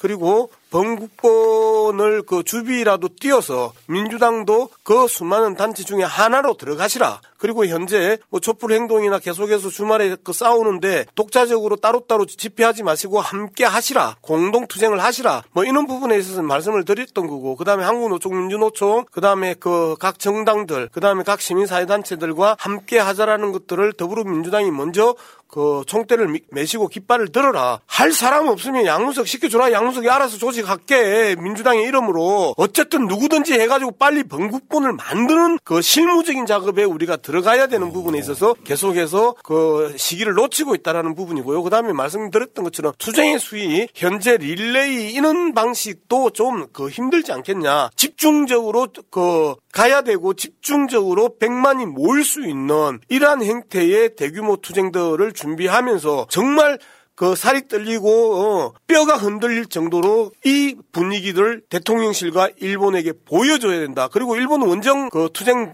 조직해야 된다는 부분에 대해서 좀 더 이 시급하고 절박하고 간 그 더불어민주당 지도부의 고민들이 나왔으면 좋겠다라는. 근데 이게 지금 정말 웃긴 게 국민의힘도요. 2년 전에는 반대했다면서요. 예. 그러면 TV조선도 엄청 반대했더라고. 그러니까 그게 그렇게 된다고 봅니다. 속마음이 어떻든 간에 일본이 시찰단한테 제대로 된 자료를 줘라 같은 메시지를 국민의힘에서 내야 되는데 시찰단 가 있는데 1리터 마실 수 있네 없네 이런 이야기를 하면서 누가 봐도 방류를 찬성하는 것 같으면은 전 세계에서 국민의힘과 윤석열이 오염수 방류 독박을 쓰는 상태 이렇게 돼버렸거든요. 근데 시찰단이 갔다 와서 국회에 보고를 해야죠. 말하자면 국민한테 보고를 해야죠. 근데 국민한테 보고를 안 합니다. 오늘 그 우리 바다 지키기 TF 성일종이 뭐라 그랬냐면은 그 사람들이 문재인 정부 때 과학자들이다. 걱정 안 해도 된다. 뭐 이런 아니 이게 말이 과학자가 문재인 정부 때 과학자가 있고 윤석열 정부 때 과학자가 있어요. 말하자면 그 원안이네 뭐네 하는 사람들이 다 문재인 정부 때 임명한 사람들이니까 공무원 특성을 잘 알면서도 이렇게 거짓말하는 거죠.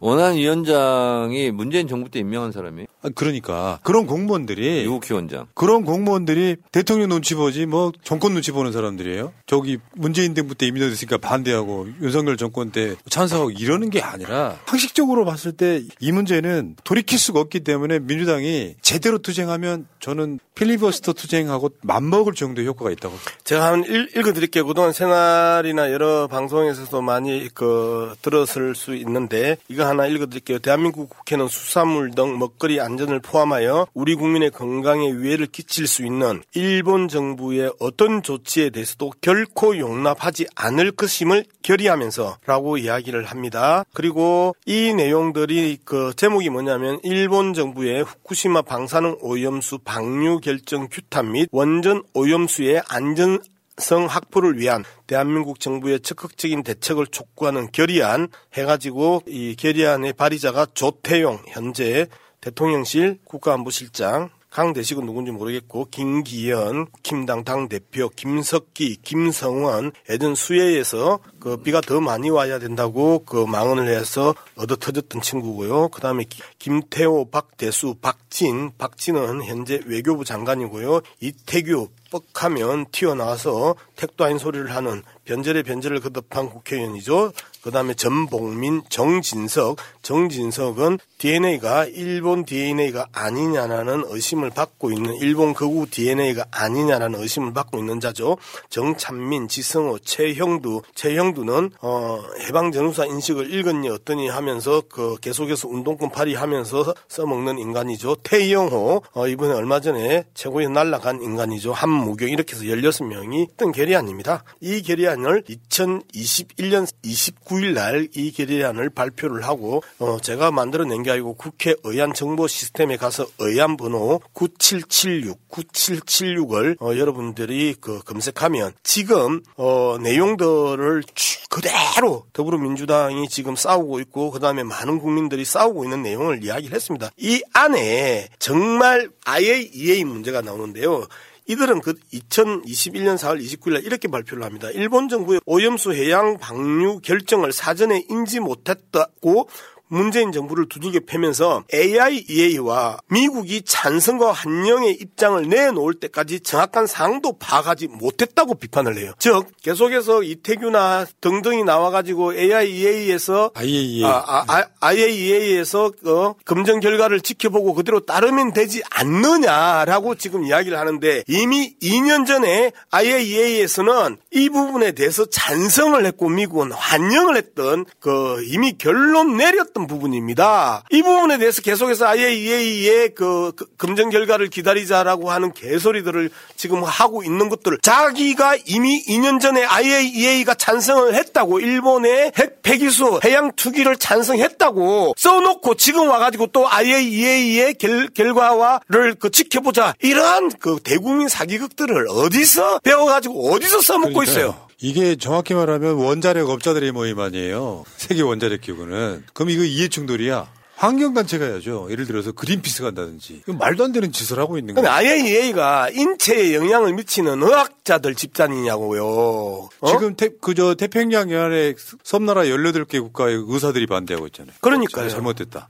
문제는 다른 이슈랑 다르게 폭발성이 큰 게 이런 게 있어요. 그 환경운동연합 발표에 의하면 반대가 85%잖아요. 거기에는 윤석열 지지층까지 포함되어 있습니다. 무슨 말이냐면 윤석열 대통령이 마치 일본에 가서 검증을 제대로 할 것처럼 하는 사람들. 그거에 속아 넘어간 사람들이 윤석열은 검증하려고 하는데 일본이 방류를 하려고 한다고 알고 있는 사람들까지 포함되니까 85%가 오염수 방류 반대라는 거예요. 근데 만약 이 상태에서 일본이 방류를 해버리게 되면 윤석열 정권 지지율 지금 뭐 무슨 이슈 때문에 조금 오르네 많이 하지만 저거 터지는 순간 제가 봤을 때 윤석열 지지율은 20%대로 네, 총선 앞두고 아주 폭망하는 상태가 될 거예요. 더군다나 우리 같이 알죠. 윤석열이 이 시작은 방류를 찬성하기 위해서. 방류 시작하면 갑자기 숫자가 지금 하늘에 내려왔습니다. 네. 27부터 시작하나요 이제. 그러니까 방금 내려오셨어요? 네. 띠리리리리. 27.4로 갑자기 내려가서 더 내려가기 시작하지 않을까. 근데 얘들이 내용을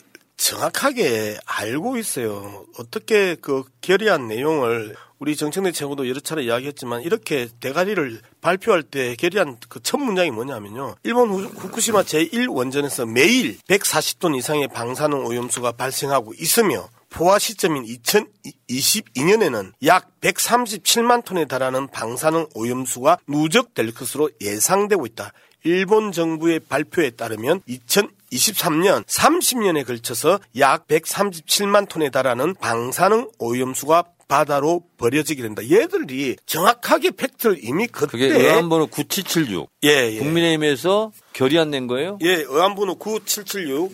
그 국민의힘의 결의안입니다. 결의안이죠? 예. 그러면 다음 최고위원회 때 그거 제가 읽어볼게요. 예, 읽어보세요. 제가 바로 문자로 쏴드릴게요. 네. 자, 화면을 한번 보여주세요. 아까 낮방송에 했던 이야기인데 이거예요. 예, 저거예요. 예.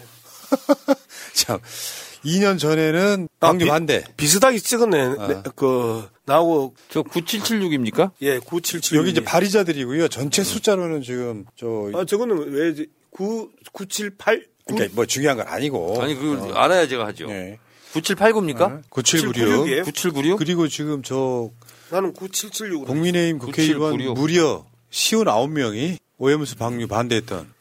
일본 정부의 후쿠시마 방사능 오염수 방류 결정 규탄 및 국민의힘 원전 오염수의 안전성 확보를 위한 촉구 결의안이죠. 저거는 대책 촉구 결의안이에요. 지금 여기도 팩트체크 나오죠? 국민의힘 54명이 아니라 59명이 반대했다. 그 명단도 쫙 한번 보여주시고요. 자, 이렇게 되는 상황에서 그 당시에 민주당이 오염수 방류를 찬성했냐? 그건 아니거든요. 문제는 저 사람들은 정권에 따라 수시로 바뀐다는 거고, 얼마 전에 지금 민주당이 이수신 장군 동상 앞에서 오염수 방류 반대 서명운동을 시작했는데, 목표가 저는 뭐 100만 명 정도 돼야 되는데 지금 많은 분들이 이거 아마 서명 안 하고 있을걸요? 저거 가지고 비공개 때 논의가 있었습니다. 100만 명으로 보고서가 올라왔어요. 100만 서명 운동하자. 그래서 제가 그랬어요. 누가 새 보나 1000만 가자. 그렇지.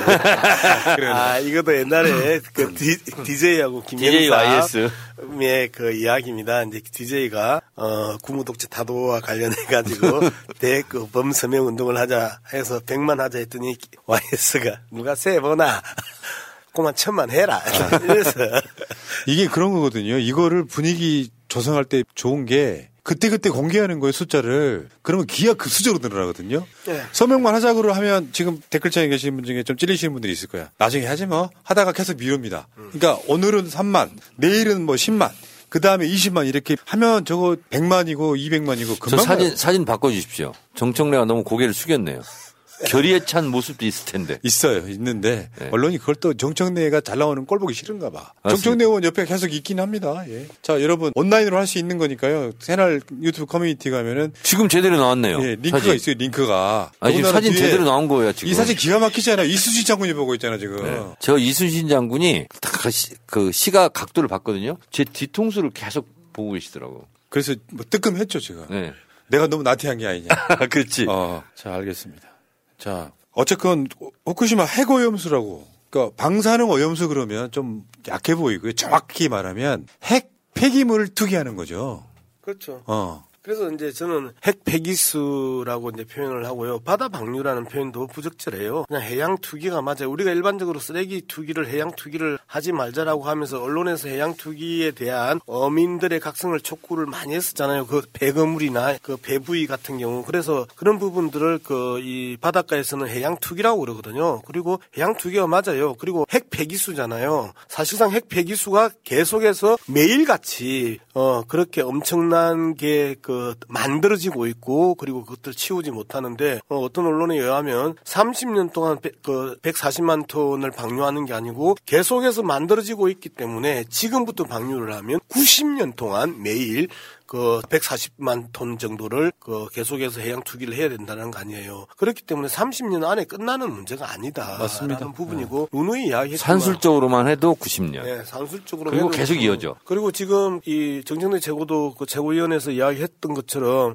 방사능 오염물질이 60여 가지가 되는데 지금 걸러낼 수 있는 게 7개요? 64개 종 중에서 7, 8개인 거고요. 그리고 실제로 세슘 이런 거, 삼중수소 이런 거는 잘 안 돼요. 세슘 같은 경우는 중추신경을 마비시키는 거거든요. 중추신경을 마비시켰을 때 이 중추신경이 마비됐다라는 거는 그냥 식물 인간으로 만들어버린다라는 거 아니에요. 이제 그런 부분들을 이야기하고 계속해서 이제 우리가 이제 골수암 백혈병에 대한 부분들, 그 다음에 생식기 변이에 의한 기형아 문제 이런 것들을 계속 이야기할 수밖에 없는데 사실상 이렇게 방사능에 오염됐었을 때 나타나는 인체에 직접적인 영향을 우리가 이야기를 할 때 앞서도 말씀드렸던 것처럼 이러한 핵 폐기수를 해양 투기했었을 때 발생하는 문제 이 말고 자연적으로 우리가 이 방사능에 자연 방사능에 노출되었을 때 백혈병의 원인이 대부분 자연적으로 발생되는 방사성에 노출됐었을 때 일어나는 병이거든요. 백혈병이. 일본 후생 노동성에서 발표한 거 제가 최고위원 때 말했는데 다시 한번 말씀드리겠습니다.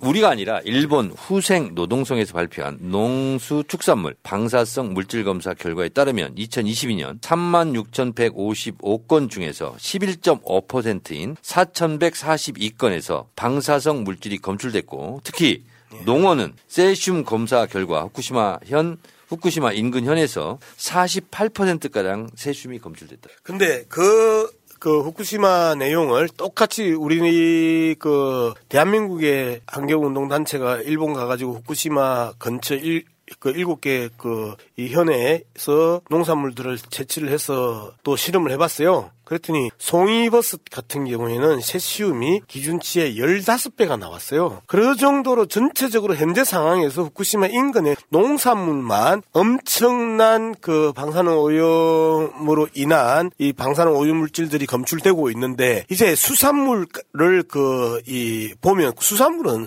조사 자체가 일절 거의 안 되어 있고요. 그다음에 수산물을 방출 해양 투기하고 나서 수산물을 검사하면 말할 수 없는 수치가 눈에 보이듯 뻔한 상황에서 지금 우리가 정치적 이득을 위해서 일시적으로 그리고 패션적으로 그다음에 이 6월달 투쟁을 기획해서는 안 된다. 정말 대한민국의 먹거리와 그다음에 산업 그다음에 미래 세대를 위해서 모국을 걸고 싸워서 이거는 막아내야 된다라고 저는 생각을 합니다. 정치인이 정치적인 거 저는 맞다고 생각하고요. 문제는 그런 투쟁의 결과물로 지지를 얻게 되는 건 당연한 거라고 생각이 들고요. 자, 어쨌건 지금 채팅창에 후쿠시마 원전 오염수 투기 저지 서명운동 링크를 제가 걸어놨거든요. 민주당에서 하는 거. 여러분들 지금 아까 방송 보시다가 나 해야지 하셨던 분들 여기 꼭 참여해 주시기 바라겠고요. 오염수 이 문제를 저런 방식으로 푸는 정말 생각지도 못한 이상한 정권이 오늘 지금 전범기 우길기를 달고 부산항에 입항하게 되는 사건까지 뭔가 굉장히 사건 전개되는 게 괴랄하다 이런 생각을 해봤습니다. 자, 알겠습니다. 오늘 정청래 최고가 또 쉬는 날인 가운데도 농사 짓고 왔죠. 얼굴이 이렇게 막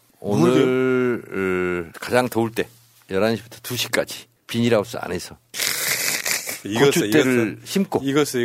예. 그럼 선크림 좀 바르세요. 선크림 바르고 왔습니다. 근데 그 정도예요? 네. 오늘 서울 최고 기온이 28도였다면서요? 하여튼 오늘 덥더라고요. 거의 30도 육박했어요. 네. 자, 알겠습니다. 당원이 최고다. 당원이 최고위원이다. 여러분 방송 마음에 드셨다면 좋아요, 또 구독 좀 눌러주시고 정청래 TV, 든든 양우석 TV, 박찬대 TV도 구독 좀 부탁드리겠습니다. 농작물은 농부의 발자국 소리를 들으면서 자랍니다. 예, 알겠습니다. 후쿠시마의 방사능이요. 저번에 YTN 기자가 재봤더니 최대 도쿄의 60배. 물러가겠습니다. 고맙습니다. 네, 감사합니다. 세상은 오지경 속이다.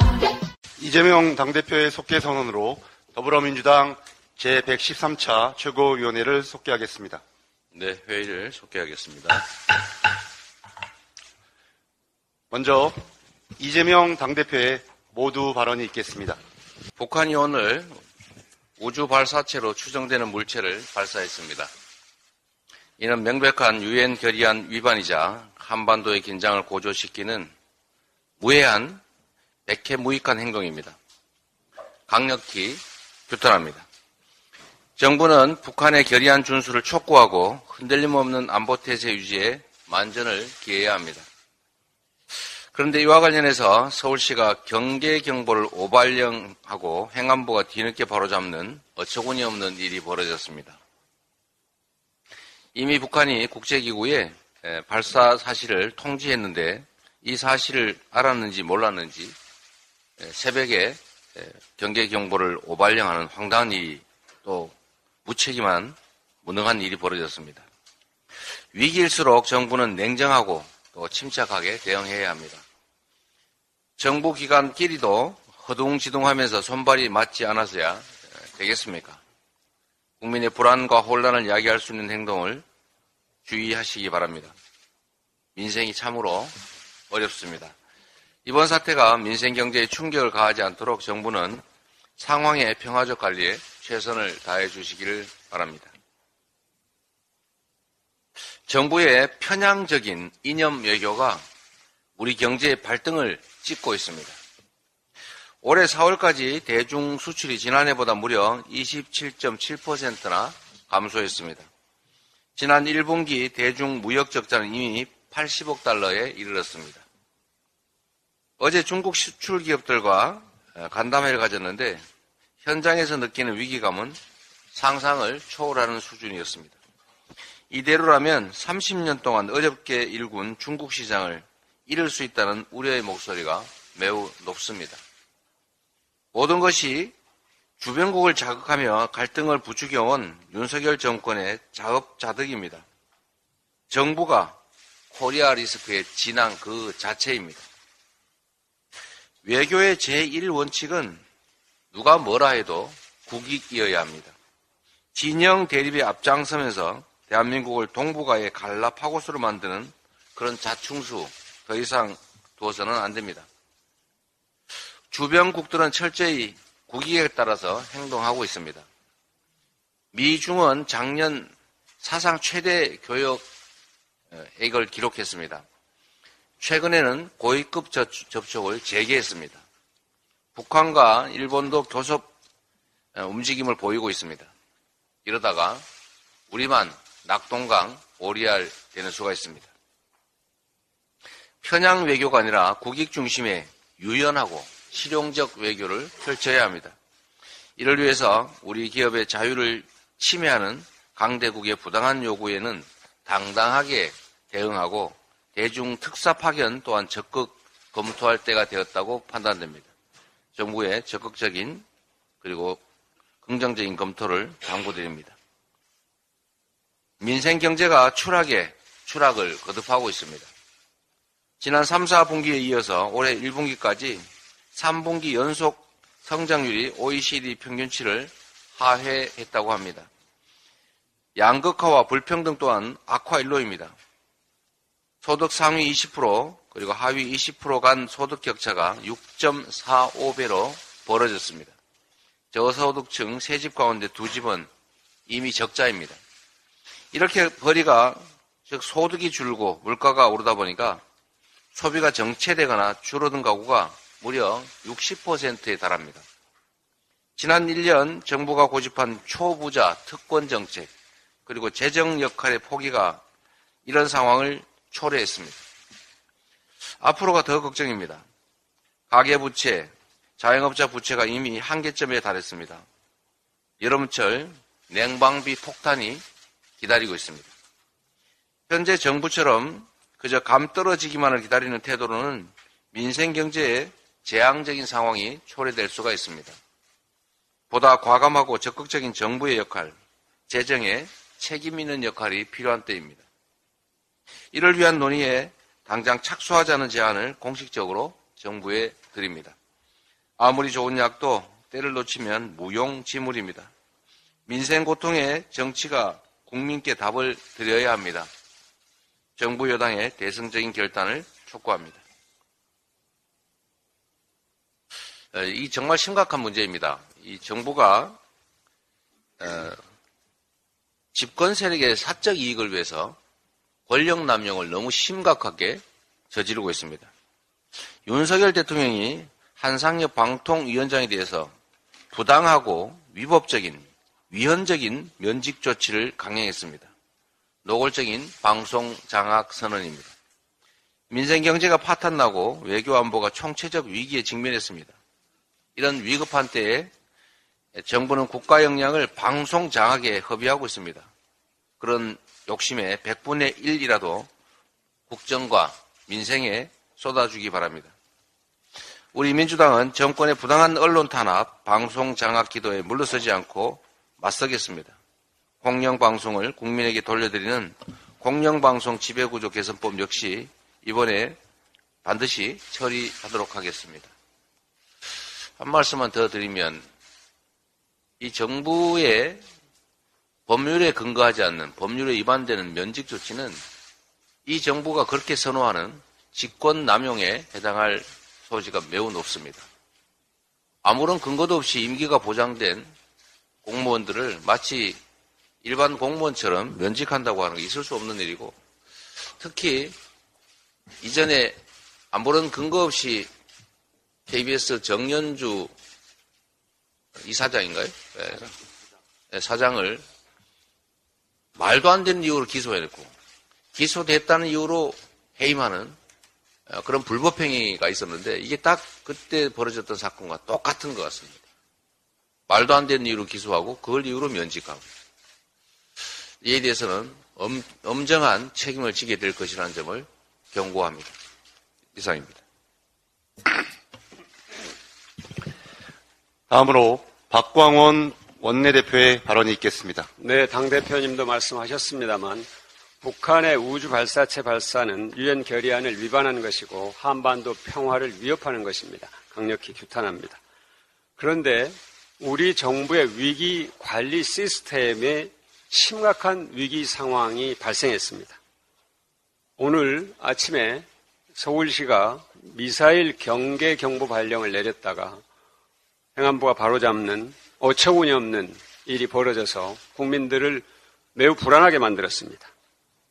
북한의 무인기가 용산까지 들어왔을 때는 전혀 작동하지 않았던 위기관리 시스템이 북한이 관련국에 통보한 발사 사실에는 미사일 발사 5발령을 내는 참으로 국민들이 믿을 수 없는 상황을 만들어냈습니다.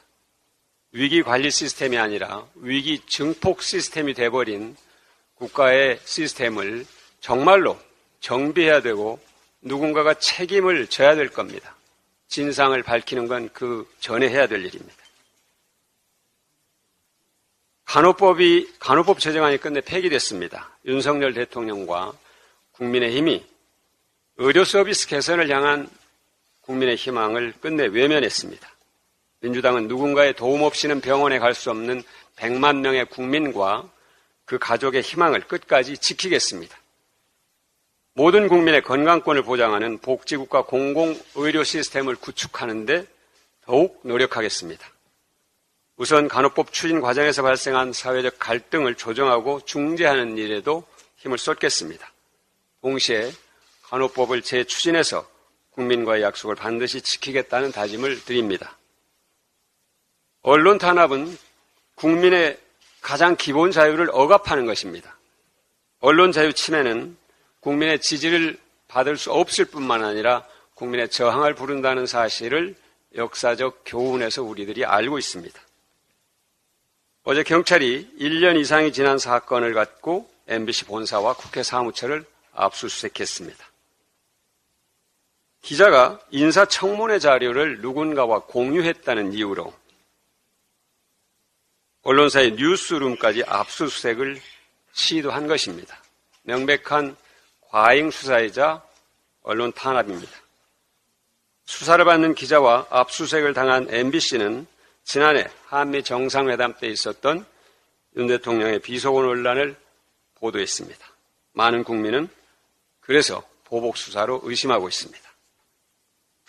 어제 윤 대통령이 한상혁 방송통신위원장에 대한 면직을 제거했습니다. 방송통신위원회에 대한 검찰 수사의 목적이 한상혁 위원장을 축출하기 위한 것이었음이 드러난 것입니다. 후임으로 MB정부 시절 언론 장악과 때려야 뗄 수 없는 인물이 거명된다고 합니다. MB정부 시절 미디어법 날치기, 정현주 KBS 사장 기소와 해임, MBC PD수첩 제작진 수사 기소, YTN 기자 6명 해고 등 많은 언론인들에 대한 탄압이 있었습니다. MB정부의 악습을 끊지 못하고 오히려 계승하는 듯 한 것은 정말로 한탄스럽습니다. 국민들이 결코 용납하지 않을 것입니다. 이렇게 윤석열 대통령과 정부 여당이 언론장악 시도를 본격화한다면 국민들의 분노를 피할 수 없습니다. 지금 당장 언론장악 시도를 멈춰야 합니다. 정권의 위기가 언론장악과 언론 탄압에서부터 비롯된다는 사실을 명심하시기 바랍니다. 또 사회적 죽음이 발생했습니다. 국회 입법 공백이 교제살인을 막지 못했습니다. 책임을 통감합니다. 더는 피해자가 나오지 않도록 이번 기회에 반드시 대책 법안을 통과시켜야 합니다. 교제폭력은 매우 만연해 있습니다. 관련 신고 건수는 최근 3배 이상 급증했습니다. 일주일에 1명 이상이 연인에게 살해된다는 보고가 있습니다. 대검찰청의 자료입니다. 첫째는 교제폭력에 대해 안이사불벌죄를 적용하지 않고 반드시 처벌하는 방안을 검토해야 합니다. 둘째는 미국처럼 교제폭력을 가정폭력으로 규정하고 대응을 강화하는 것을 검토해야 합니다. 미국은 KT법을 도입해서 가정폭력 방지법에 연인을 포함시켜서 신변 보호와 영장 없는 체포 등 교정명령을 내릴 수 있게 하고 가해자에게 가중처벌도 가능하도록 조치했습니다. 이미 국회에는 다수의 여야 의원들이 가정폭력의 범위를 교제폭력까지 확대하는 법안을 내놓고 있습니다. 관련 법안들이 상임위에서 제대로 논의가 이루어지지 않고 있는 상황을 더 이상 지속시켜서는 안 됩니다. 임시국회에서 중점 법안으로 지정해서 적극적으로 법안 심사에 들어가도록 노력하겠습니다. 참고로 이 법안들은 윤석열 대통령의 대선 공약이기도 합니다. 사회적 죽음의 책임을 갖고 대통령도 적극적으로 나서시기 바랍니다. 이어서 정청래 최고위원회 발언이 있겠습니다. 후쿠시마 오염수 농단 그리고 전쟁놀이 중단하라. 일본 후쿠시마 원전에서는 매일 140톤 이상의 방사능 오염수가 발생하고 있으며 포화 시점이 2022년에는 약 37만 톤에 달하는 방사능 오염수가 누적될 것으로 예상하고 있다. 일본 정부는 오염수가 깨끗하고 안전하게 처리된다고 주장하지만 국제사회가 우려하고 있다. 이에 대한민국 국회는 일본 정부의 일방적인 후쿠시마 원전 오염수 해양 방류를 규탄하고 일본 정부가 후쿠시마 오염수 방류 결정을 강력히 규탄하며 일본 정부가 모든 정보를 투명하게 공개할 것을 촉구한다. 우리 정부가 IAEA 공동조사단 참여 등 모든 외교적 노력을 강구할 것을 촉구한다. 이에 대한민국 국회는 일본 정부의 일방적이고 무책임한 후쿠시마 원전 오염수 방류 결정을 규탄하고 대한민국 정부가 후쿠시마 방사능 오염수의 철저하고 객관적인 검증을 통한 안전성 확보를 위해 모든 노력을 아끼지 않을 것을 촉구하고자 동결의안을 제안함. 이 결의안은 일본 정부의 후쿠시마 방사능 오염수 방류 결정 규탄 및 원전 오염수 안전성 확보를 위한 대한민국 정부의 적극적인 대책 촉구 결의안으로 2021년 4월 29일에 발의되었습니다. 바로 이것입니다. 제가 읽어드린 이 촉구 결의안은 지금 다시 제출해도 아주 훌륭한 문장들이었습니다. 발의자 명단을 보면 지금 안보실장하고 있는 조태용, 그리고 국민의힘 당대표 김기현, 그리고 박진 외교부 장관, 정진석 등 16인의 국민의힘 소속 의원들입니다. 이랬던 국민의힘이 오염수 처리수 운운하고 이상한 영국 사람을 불러들여 식수로 마셔도 된다고 대리 선전선동을 하는 걸 보면 어안이 벙벙합니다. 내후남불, 내가 하면 후쿠시마 안전하고 남이 하면 불안합니까? 제발 염치를 납시다. TV조선도 마찬가지입니다. 2021년 4월 13일 TV조선 뉴스9 삼중수소 못 걸러내 다른 방사성 물질도 기준치 14,000배 1오염수 방류 시 7개월 만에 제주 앞바다에 온다 등을 보도했습니다. 이게 2년 전에 TV조선의 보도 내용들입니다. TV조선은 또 일본 정부는 이 오염수를 처리수라고 부르며 안전하다는 점을 홍보하는 데 바쁘지만 전문가들의 생각은 다르다며 지난 2018년 조사에서 맹독성 물질인 스트론튬은 일본 기준치의 14,000배, 세슘은 최대 9배나 나왔다. 탱크에 보관 중인 오염수 12만 톤 가운데 70% 이상이 안전 기준을 넘겼다고 일본 스스로도 인정했다고 보도했습니다. TV조선, 이때 보도한 것처럼 지금도 이대로 보도하고 있는가? 2년 전과 2년 후 똑같은 문제로 보도가 달라지면 되겠는가? TV조선의 분발을 촉구합니다. 어제 한상혁 방통위원장을 법적 근거 없이 면직하고 MBC 뉴스룸을 압수수색했습니다. 국회에서는 가방위원장만 선출되었습니다. 우연의 일치인가? 언론 탄압하는 정권의 말로는 비참합니다. 이것이 계획된 시나리오인가? 참 궁금합니다. 오늘 오전 6시 41분 행정안전부의 위급 재난 문자가 날라왔습니다. 06시 41분 서울특별시에서 발령한 경계 경보는 오발령 사항임을 알려드림. 누리호가 발사돼도 이렇게 할 겁니까? 지금 장난합니까? 전쟁놀이 합니까? 아침잠을 설치게 한 오발령 문자를 보낸 서울시장은 공개 사과하고 책임자들을 문책해야 합니다. 공포 분위기 조성, 안보 불안 조성, 전쟁 마케팅으로 정권의 지지율을 높이려는 의도가 있는 겁니까? 이런 쌍팔년식 불안감 조성으로 취할 정권의 안정은 없습니다. 제2북풍 조작으로 정권의 지지율을 올리려는 얄팍한 꿈이 있다면 그 꿈 깨시기 바랍니다. 어제 본회의장에서는 김진표 국회의장이 국회법을 위반했습니다. 국회법 제112조 3항 이의가 있을 때는 표결하여야 한다고 의무사항으로 규정하고 있습니다. 제가 분명히 일어서서 손을 들고 이의 있습니다 라고 표명했음에도 불구하고 깡그리 무시했습니다. 법적 조치로 법의 판단을 받아보겠습니다. 법적 조치를 검토하겠습니다.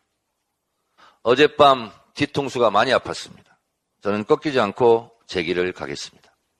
다음으로 고민정 최고위원의 발언이 있겠습니다. 윤석열 대통령에게 묻습니다. 지금이 2023년이 맞습니까? 1970년대 유신체제 아래에서 중앙정보부가 보도지침을 작성해 유신체제를 반대하는 일체의 기사를 간섭하고 금지했습니다. 여기에 반발하는 기자들은 해직되어야만 했습니다. 바이든 날리면을 보도한 MBC 기자와 공영방송의 뉴스룸까지 압수색하고 신분이 보장된 방통위원장을 위헌적 논란을 무릅쓰고 면직한 지금 대한민국의 상황이 1970년대 유신체제와 무엇이 다릅니까? 윤 대통령은 어제 한상혁 방통위원장에 대한 면직을 결정했습니다.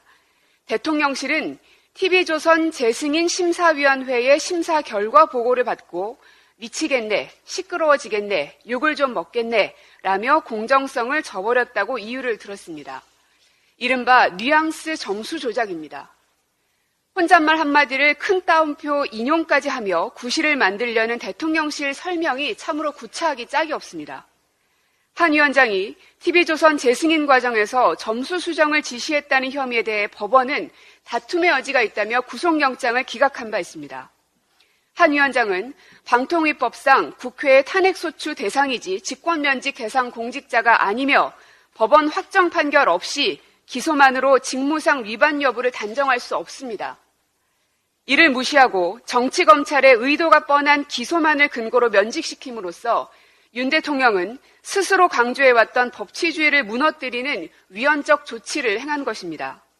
즉, 윤 정권의 방통위원장 면직은 직권남용은 물론 방송 장악을 위한 불법 쿠데타입니다.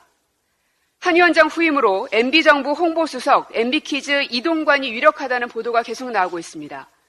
당시 정권 비판 언론인을 사찰하고 괴롭혀 퇴출시킨 반언론 인사가 거론되는 것 자체가 이 정권의 언론관을 여실히 보여주는 것입니다. 감사원과 검찰 등을 동원해 무리하게 방통위를 압박하고 위원장을 찍어내려는 것의 본질은 정권 비판적인 방송에 재갈을 물리고 친윤 사장을 안치려는 방송 장악 시나리오입니다. 또 어제 경찰은 한동훈 법무부 장관 인사청문 자료를 유출했다며 MBC 기자를 압수수색하고 뉴스룸까지 압수수색을 시도했습니다. 1년 전 장관 인사청문 자료를 당시 인사청문회 관련 수많은 기사가 쏟아졌음에도 이제와 조사하겠다면서 전방위 압수수색하는 것은 특정 언론, 비판 언론에 대한 압박입니다. 국무위원 후보자들의 국회 제출 인사청문 자료를 빌미로 기자들을 몰아세운다면 펜대를 놓으라는 말이 아니고 무엇입니까? 권력감시라는 언론의 기본적인 임무를 인정하지 못하겠다는 것입니다. 게다가 감사원은 공공기관도 아닌 MBC에 공문을 보내 감사 자료를 요청했다고 하는데 이는 전례가 없는 일로 공영방송의 정치적 독립성을 침해하는 처사이자 정치적 압박입니다. 검사 독재 정권이 가장 잘하는 압수수색을 해놓고는 한동훈 법무부 장관은 본인은 피해자라고 했습니다. 권력의 중심에 있는 사람으로서 최소한 피해자 코스프레는 하지 말아야 합니다. TBS 지원 조례 폐지, YTN 민영화 추진, KBS 수신료 압박, MBC 기자 전용기 배제 등 비판적 언론에 대한 탄압을 서슴지 않아왔던 윤석열 정권이 어제 방통위원장 면직과 MBC 압수수색까지 자행함으로써 이제 민주주의의 강을 건너가 버렸습니다. 윤 정권이 언론을 수족 뿌리듯 하수인으로 두고 싶다는 것은 이제 명백한 사실로 확인됐습니다. 군사정권 시절이었던 1988년 김수환 추기경께서 하신 언론이 권력의 시녀로 전락하면 국민은 어둠 속에서 살 것이라는 말을 35년이 지난 오늘 다시 상기해야 하는 현실이 참담합니다. 다음으로 박찬대 최고위원의 발언이 있겠습니다. 때 아닌 친일 경쟁이 웬 말입니까? 일본 따위에게 오염수 방출을 합리화하고 정당화할 수 있는 어떤 빌미도 우리가 먼저 제공해선 안 될 것입니다. 주호영 국민의힘 전 원내대표가 2년 전인 2021년 4월 16일 했던 말입니다. 주호영 전 원내대표뿐만 아니라 성일종 의원, 원희룡 국토교통부 장관을 비롯한 숱한 국힘당 인사들이 후쿠시마 원전 오염수 방류를 반대했습니다. 성일종 의원은 오염수가 노출되면 우리나라는 직접적 피해에 노출될 수밖에 없다고 했고, 원희룡 장관은 일본 정부가 후쿠시마 오염수 방류를 강행하면 소송을 제기하겠다.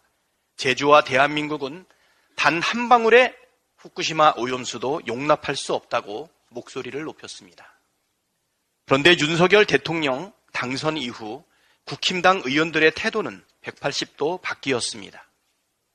일본의 빌미를 제공하는 것을 넘어서서 후쿠시마 방사능 오염수 방류를 정당화하는 온갖 개변을 앞장서서 퍼뜨리고 있습니다. 성일종 국힘당 의원은 오염수가 아니라 오염 처리수로 불러야 한다는 말을 싹 바꾸었고 오염수 방류에 반대하면 괴담을 퍼뜨린다고 공격합니다. 원희룡 장관은 어디서 무엇을 하고 있는지 입을 꾹 다물고 있습니다. 국힘당 소속 충북도지사가 친일파가 되련다고 커밍아웃하더니 국힘당 의원들 사이에서 일본 정부의 잘 보이기 경쟁이 펼쳐지고 있습니다. 심지어 후쿠시마 원전 오염수 방류 옹호를 넘어서서 군국주의 상징인 우길기와 화해해야 한다는 주장까지 나왔습니다. 대한민국의 국회의원이면 대한민국의 국익과 대한민국 국민의 안전을 최우선으로 여겨야 하지만 국힘당 의원들에게는 우리 국익이나 국민의 건강과 안전은 어찌되든 관심 없고 일본의 국익을 보장하는 것이 최우선인 것 같습니다. 국힘당 의원 공천권을 일본 총리가 쥐고 있는 게 아니고서야 일본 정부를 이렇게 적극 대변하기도 쉽지 않습니다. 대한민국 국민의 안전과 국익을 외면하고 일본 정부를 일방적으로 편드는 사람은 대한민국 국회의원 자격이 없습니다. 부끄러운 줄 알아야 합니다.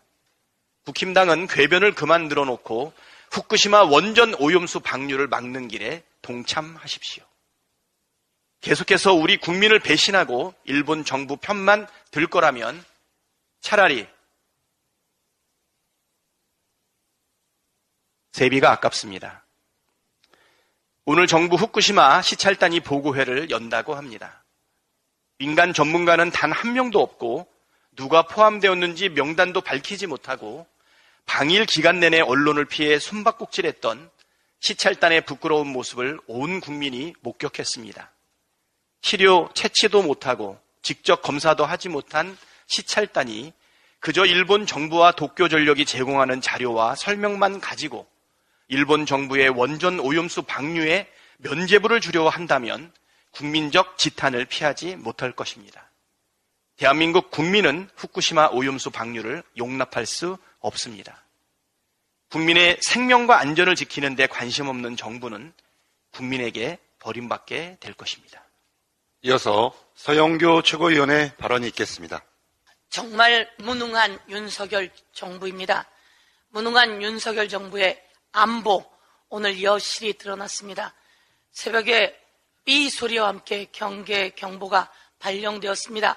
그 경계 경보에는 국민 여러분께서는 대피하십시오. 어린이와 노약자가 우선 대피할 수 있도록 해 주십시오. 라고 하며 경계 경보가 발령되었습니다. 깜짝 놀랐습니다. 그런데 조금 있다가 행정안전부가 오발령입니다. 라고 또 문자를 보냈습니다. 그것이 여러분 다 받아보셨겠지만 이 문자입니다. 위급 재난 문자, 오발령이라고 하는 문자. 이렇게 무능해서 되겠습니까? 대한민국 대통령은 뭐 하는 겁니까? 대한민국 군은 뭐 하는 겁니까? 그리고 오세훈 서울시장은 도대체 왜 이런 짓을 하는 겁니까? 이와 관련해서 북한이 위성 발사체를 쏘는 것은 국제법 위반입니다. 이것에 대한 지적을 함과 동시에 그러나 그들이 국제기구에 사전 통보했답니다.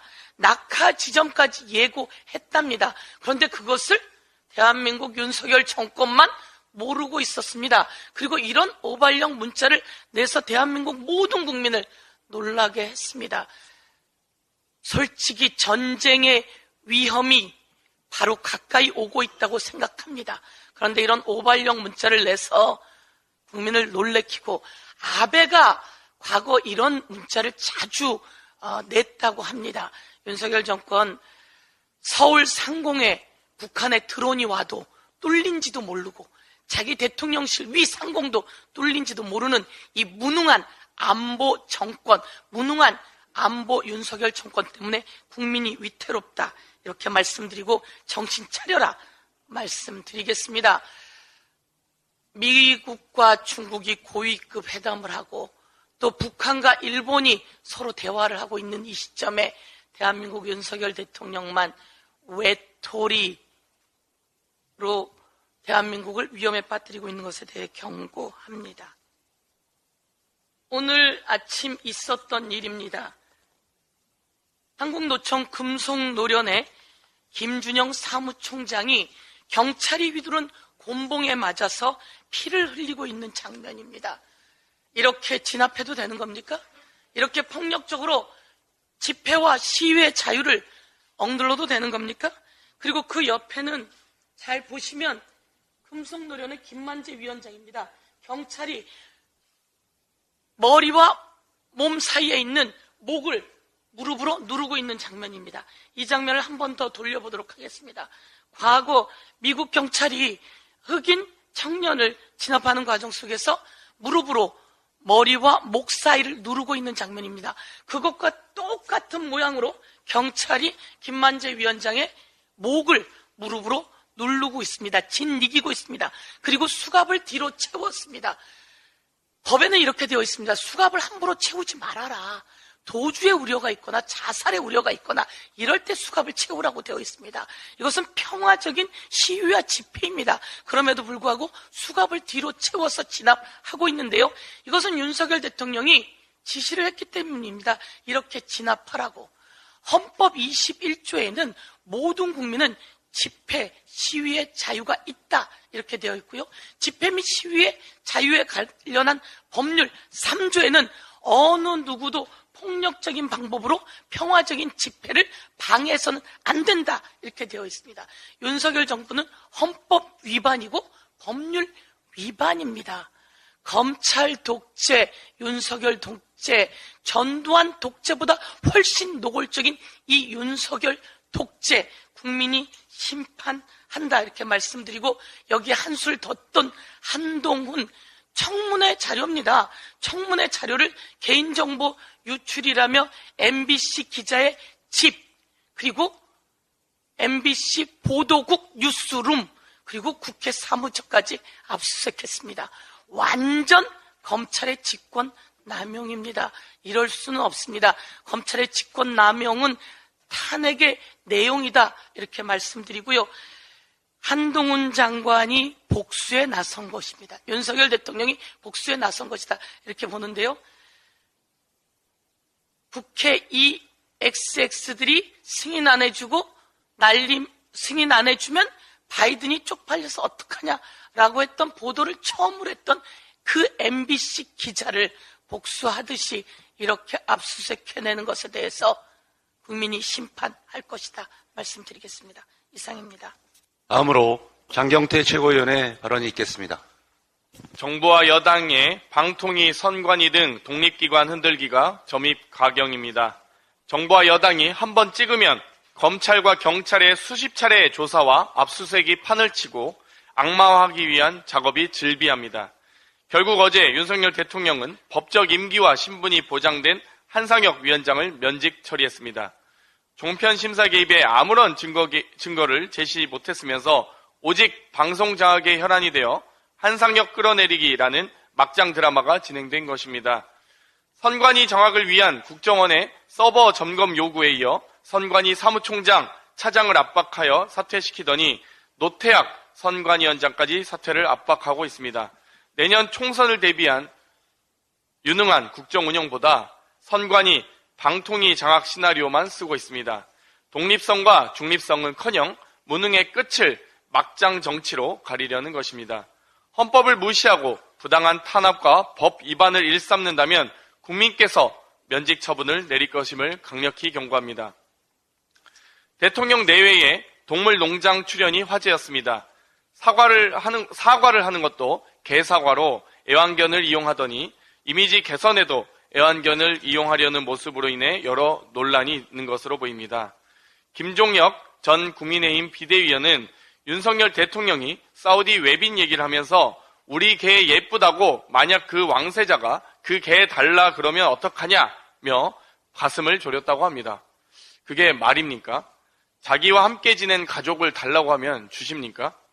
윤석열 대통령은 이 정도 애견인인데 동물농장 출연이 뭐가 문제냐는 겁니다. 그런데 문제는 애견인이라서가 아니라 자신의 반려견을 달라 하면 고민하시는 수집가가 아니길 바랍니다. 방통위원장 내정 가능성이 높은 이동관 전 청와대 대변인이 정순신 전 검사의 아들보다 강도가 훨씬 높은 학폭 가해자로 밝혀지고 있지만 학폭위조차 열지 않고 은폐했습니다. 사건 발생은 2011년이지만 이명박 정권이 끝나고 4년 후 2015년에야 서울시의회 조사특위를 통해 밝혀졌습니다. 피해당한 학생들의 진술 내용은 다음과 같습니다. 이 땡땡은 작년 3, 4월부터 이유 없이 팔과 가슴을 수차례 때렸고 선택 과목 시간에 복싱 헬스를 배운 뒤 연습을 한다며 침대에 눕혀서 밟았다. 이 땡땡은 친구와 저를 같이 불러서 어떨 때는 나보고 친구를 때리라고 말하고 때리지 않으면 안 때린다고 나를 때렸다. 이 땡땡은 기숙사 복도에서 친구와 땡땡과 싸움을 하라고 시켰다. 나는 땡땡과 싸우지 않았는데 이 땡땡은 그럼 둘 다 맞아야겠네 라며 이유 없이 때렸다. 이 땡땡은 나와 다른 친구를 부하로 생각하는 듯 나를 즐겁게 해줘라, 친구를 때리고 와라고 말하며 말도 안 되는 행동을 시켜놓고 하지 않으면 목이나 머리를 잡고 흔드는 폭력을 행했다. 이 땡땡은 손톱을 내 침대에서 깎고 침대 곳곳에 뿌려놓거나 시험 기간에 깨워주지 않았다며 자기 잘 때까지 잠을 재우지 않았다. 친구가 이 땡땡을 피해 다니자 왜 피해 다니냐며 친구의 머리를 책상에 300번이나 부딪히게 했다. 공포와 압박에 떨고 시달렸을 학생과 교사를 대신하여 제 모두 발언으로 공개하겠습니다. 문제가 있다면 저를 고발하시고 학폭 은폐를 위해 노력한 이동관 전 대변인의 활약을 기자님들께서 잘 취재해 주시길 바랍니다. 이상입니다. 다음으로 송갑석 최고위원의 발언이 있겠습니다. 끝내 윤석열 대통령은 임기가 2달밖에 남지 않은 한상혁 방송통신위원장을 내쫓았습니다. 지상파와 정편을 비롯한 방송과 통신업계 규제를 총괄하는 방통위를 장악하고 방송 개혁에 나서겠다는 것을 분명히 했습니다. 검찰이 제집 드나들듯 방통위를 압수수색했음에도 불구하고 한 위원장이 TV조선 재승인 과정에서 점수 수정을 직접 지시했다는 증거는 제시하지 못했으며 법원 또한 혐의 자체에 다툴 여지가 있다고 판단한 사안임에도 윤석열 대통령은 검찰의 억지 기소만을 근거로 끝내 위법 면직, 위헌 면직을 밀어붙이고 한 위원장을 끌어내렸습니다. 임기가 보장되어 있고 법에 정해져 있는 면직 사유에 해당되지도 않음에도 불구하고 끝내 한상혁 위원장을 쫓아냈습니다. 명백한 직권남용이자 권력남용입니다. 윤석열 정권의 언론 탄압은 이것이 다가 아닙니다. 경찰은 한동훈 법무장관의 인사청문회 자료 유출 혐의를 들어 MBC 기자의 휴대전화, 주거지, 차량까지 압수수색하고 MBC 사옥마저 압수수색을 시도했습니다. 그 기자는 윤석열 대통령의 비속어와 욕설 파문을 보도한 당사자로 보복성 과잉 수사라는 비판이 곳곳에서 분출하고 있습니다. MBC 세무조사 525건, 과잉금 부과, MBC 기자 전용기 탑승 불허 등 감사원, 국세청, 검찰, 경찰을 총동원해 언론을 짓누르는 것만으로는 윤석열 대통령의 분이 아직 풀리지 않는 모양입니다. 박근혜 정부 당시 70여 불과했던 세계 언론 자유 지수가 문재인 정부에서 42위까지 회복됐지만 윤석열 정부 취임 1년 만에 47위로 하락한 것은 그 짧은 기간 동안 윤석열 정부의 언론 탄압이 얼마나 거칠고 집요했는지를 이야기해주고 있습니다. 국민의힘은 지난 29일 시민단체 선진화 특별위원회를 구성했다고 합니다. 일제 강제징용자 피해자를 지원해온 시민단체 관련 논란이 그 계기라지만 지난해 윤석열 정부가 시민단체 보조금 사용 현황에 대한 감사를 발표한 이후 이제 본격적으로 집권 여당이 시민단체 때리기에 총대를 매겠다는 것과 다를 바 없습니다. 내년 총선을 앞두고 윤석열 정권에 대한 시민단체의 정당한 비판과 견제를 묵살하고 위축시키려는 시도가 아니냐는 합리적 지적만이 설득력을 얻을 뿐 윤석열 정부와 국민의힘의 시민단체 때리기는 그 어떤 명분도 있을 수 없습니다. 윤 대통령은 취임사에서 자유를 35번 언급했습니다. 지난해 광복절 경축사에서는 33번, 유엔 총회 기조연설에는 22번, 지난 4월 미국 상하원 합동연설에서는 무려 46번이나 자유를 부르짖었습니다. 자유라는 말 없이는 연설을 못할 정도로 윤석열 대통령이 주야장천 부르짖는 자유민주주의의 근간은 권력 집단에 대한 견제입니다. 그 중추 역할은 언론과 시민단체에 있습니다. 언론의 자유는 대한민국 헌법이 보장합니다. 국가 권력을 감시하고 견제하는 시민단체는 국가의 간섭과 통제로부터 자유로워야 합니다. 그러나 윤석열 정권과 국민의힘은 언론과 시민단체의 입에 재갈을 물리는 반자유적 폭거를 자행하고 있습니다. 반변단체, 어용단체만을 남기겠다는 것입니까? 윤석열 정권 홍보대행사만 언론으로 인정하겠다는 것입니까? 더불어민주당은 시민과 언론의 편에서 윤석열 정권의 폭정에 결연히 맞서겠습니다. 결국은 국민들이 맞설 것입니다. 마지막으로 서은숙 최고위원의 발언이 있겠습니다. 네, 먼저 저는 윤석열 정권이 어제 한 일을 소개하겠습니다. 바이든을 날리면이라 보도하지 않고 바이든을 바이든이라 사실 보도한 MBC 방송국이 있습니다. 장관 후보자 인사청문회 때 인사검증 기본정보는 국회의원 보좌관과 기자들을 포함한 수많은 관련자들이 서로 공유합니다. 10수년 동안 있었던 일입니다. 1년 전 윤석열 정권의 황태자라고 불리는 한동훈 법무부 장관 후보자의 인사청문회 정보를 다른 기자와 공유했다는 이유로 유독 MBC 기자를 때려잡겠다고 60년 만에 처음으로 MBC를 압수수색했습니다.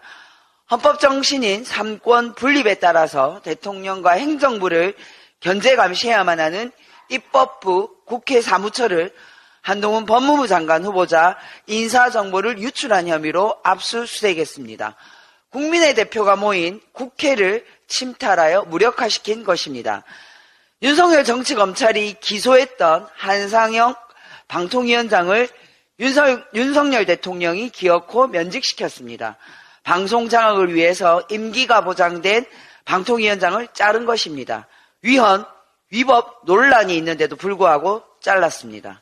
어제 하루 동안 동시에 공영방송 MBC, 입법부, 국회 사무처, 방송통신위원회를 초토화시킨 것입니다. 윤석열 정권은 어떤 세상을 만들고 싶어서 이러는 걸까요? 윤석열 정권이 원하는 세상, 그 답도 어제 바로 드러났습니다. 어제 1인 미디어 IM피터에서 보도한 웹자보를 소개하겠습니다. 일본 언론은 그저께 부산항에 입항한 자위대 군함에 게재된 깃발을 우길기라고 보도했습니다. 일본 언론은 우길기를 우길기라고 보도한 것이죠. 그런데 한국의 언론은 우길기를 우길기라 부르지 못하고 우길기를 햇살무늬 자위함기, 우길기 똑 닮은 자위함기, 우길기 판박이 자위함기, 우길문양 자위함기라고 썼습니다. 국민 여러분, 윤석열 정권이 만들려는 세상이 이런 세상입니다. 언론을 길들여서 정권의 입맛에 맞게 왜곡 보도하는 세상. 그래서 국민의 귀와 눈을 속이는 세상. 이런 세상을 만들기 위해서 윤석열 정권은 MBC를 때려잡고 방송통신위원회를 탄압하고 입법부 국회를 무력화시키는 것입니다. 윤석열 정권은 독재의 길로 가고 있습니다. 위대한 대한국민 여러분만이 독재를 심판할 수 있습니다. 깨어있는 위대한 국민 여러분과 함께 민주당은 싸울 것입니다. 이상 발언을 모두 마치고 당대표께서 제113차 최고위원회를 폐회하시겠습니다. 네. 어제 진짜 많은 일이 있었군요. 예, 저도 햇살무늬 자유함기 그래서 참 기가 막혔는데, 기가 막힌 일들이 많이 발생하는, 오길 걸 우겨야죠. 수고했습니다. 회의를 종료합니다. 이게 나라냐, 이게 나라냐, 우리는 끝까지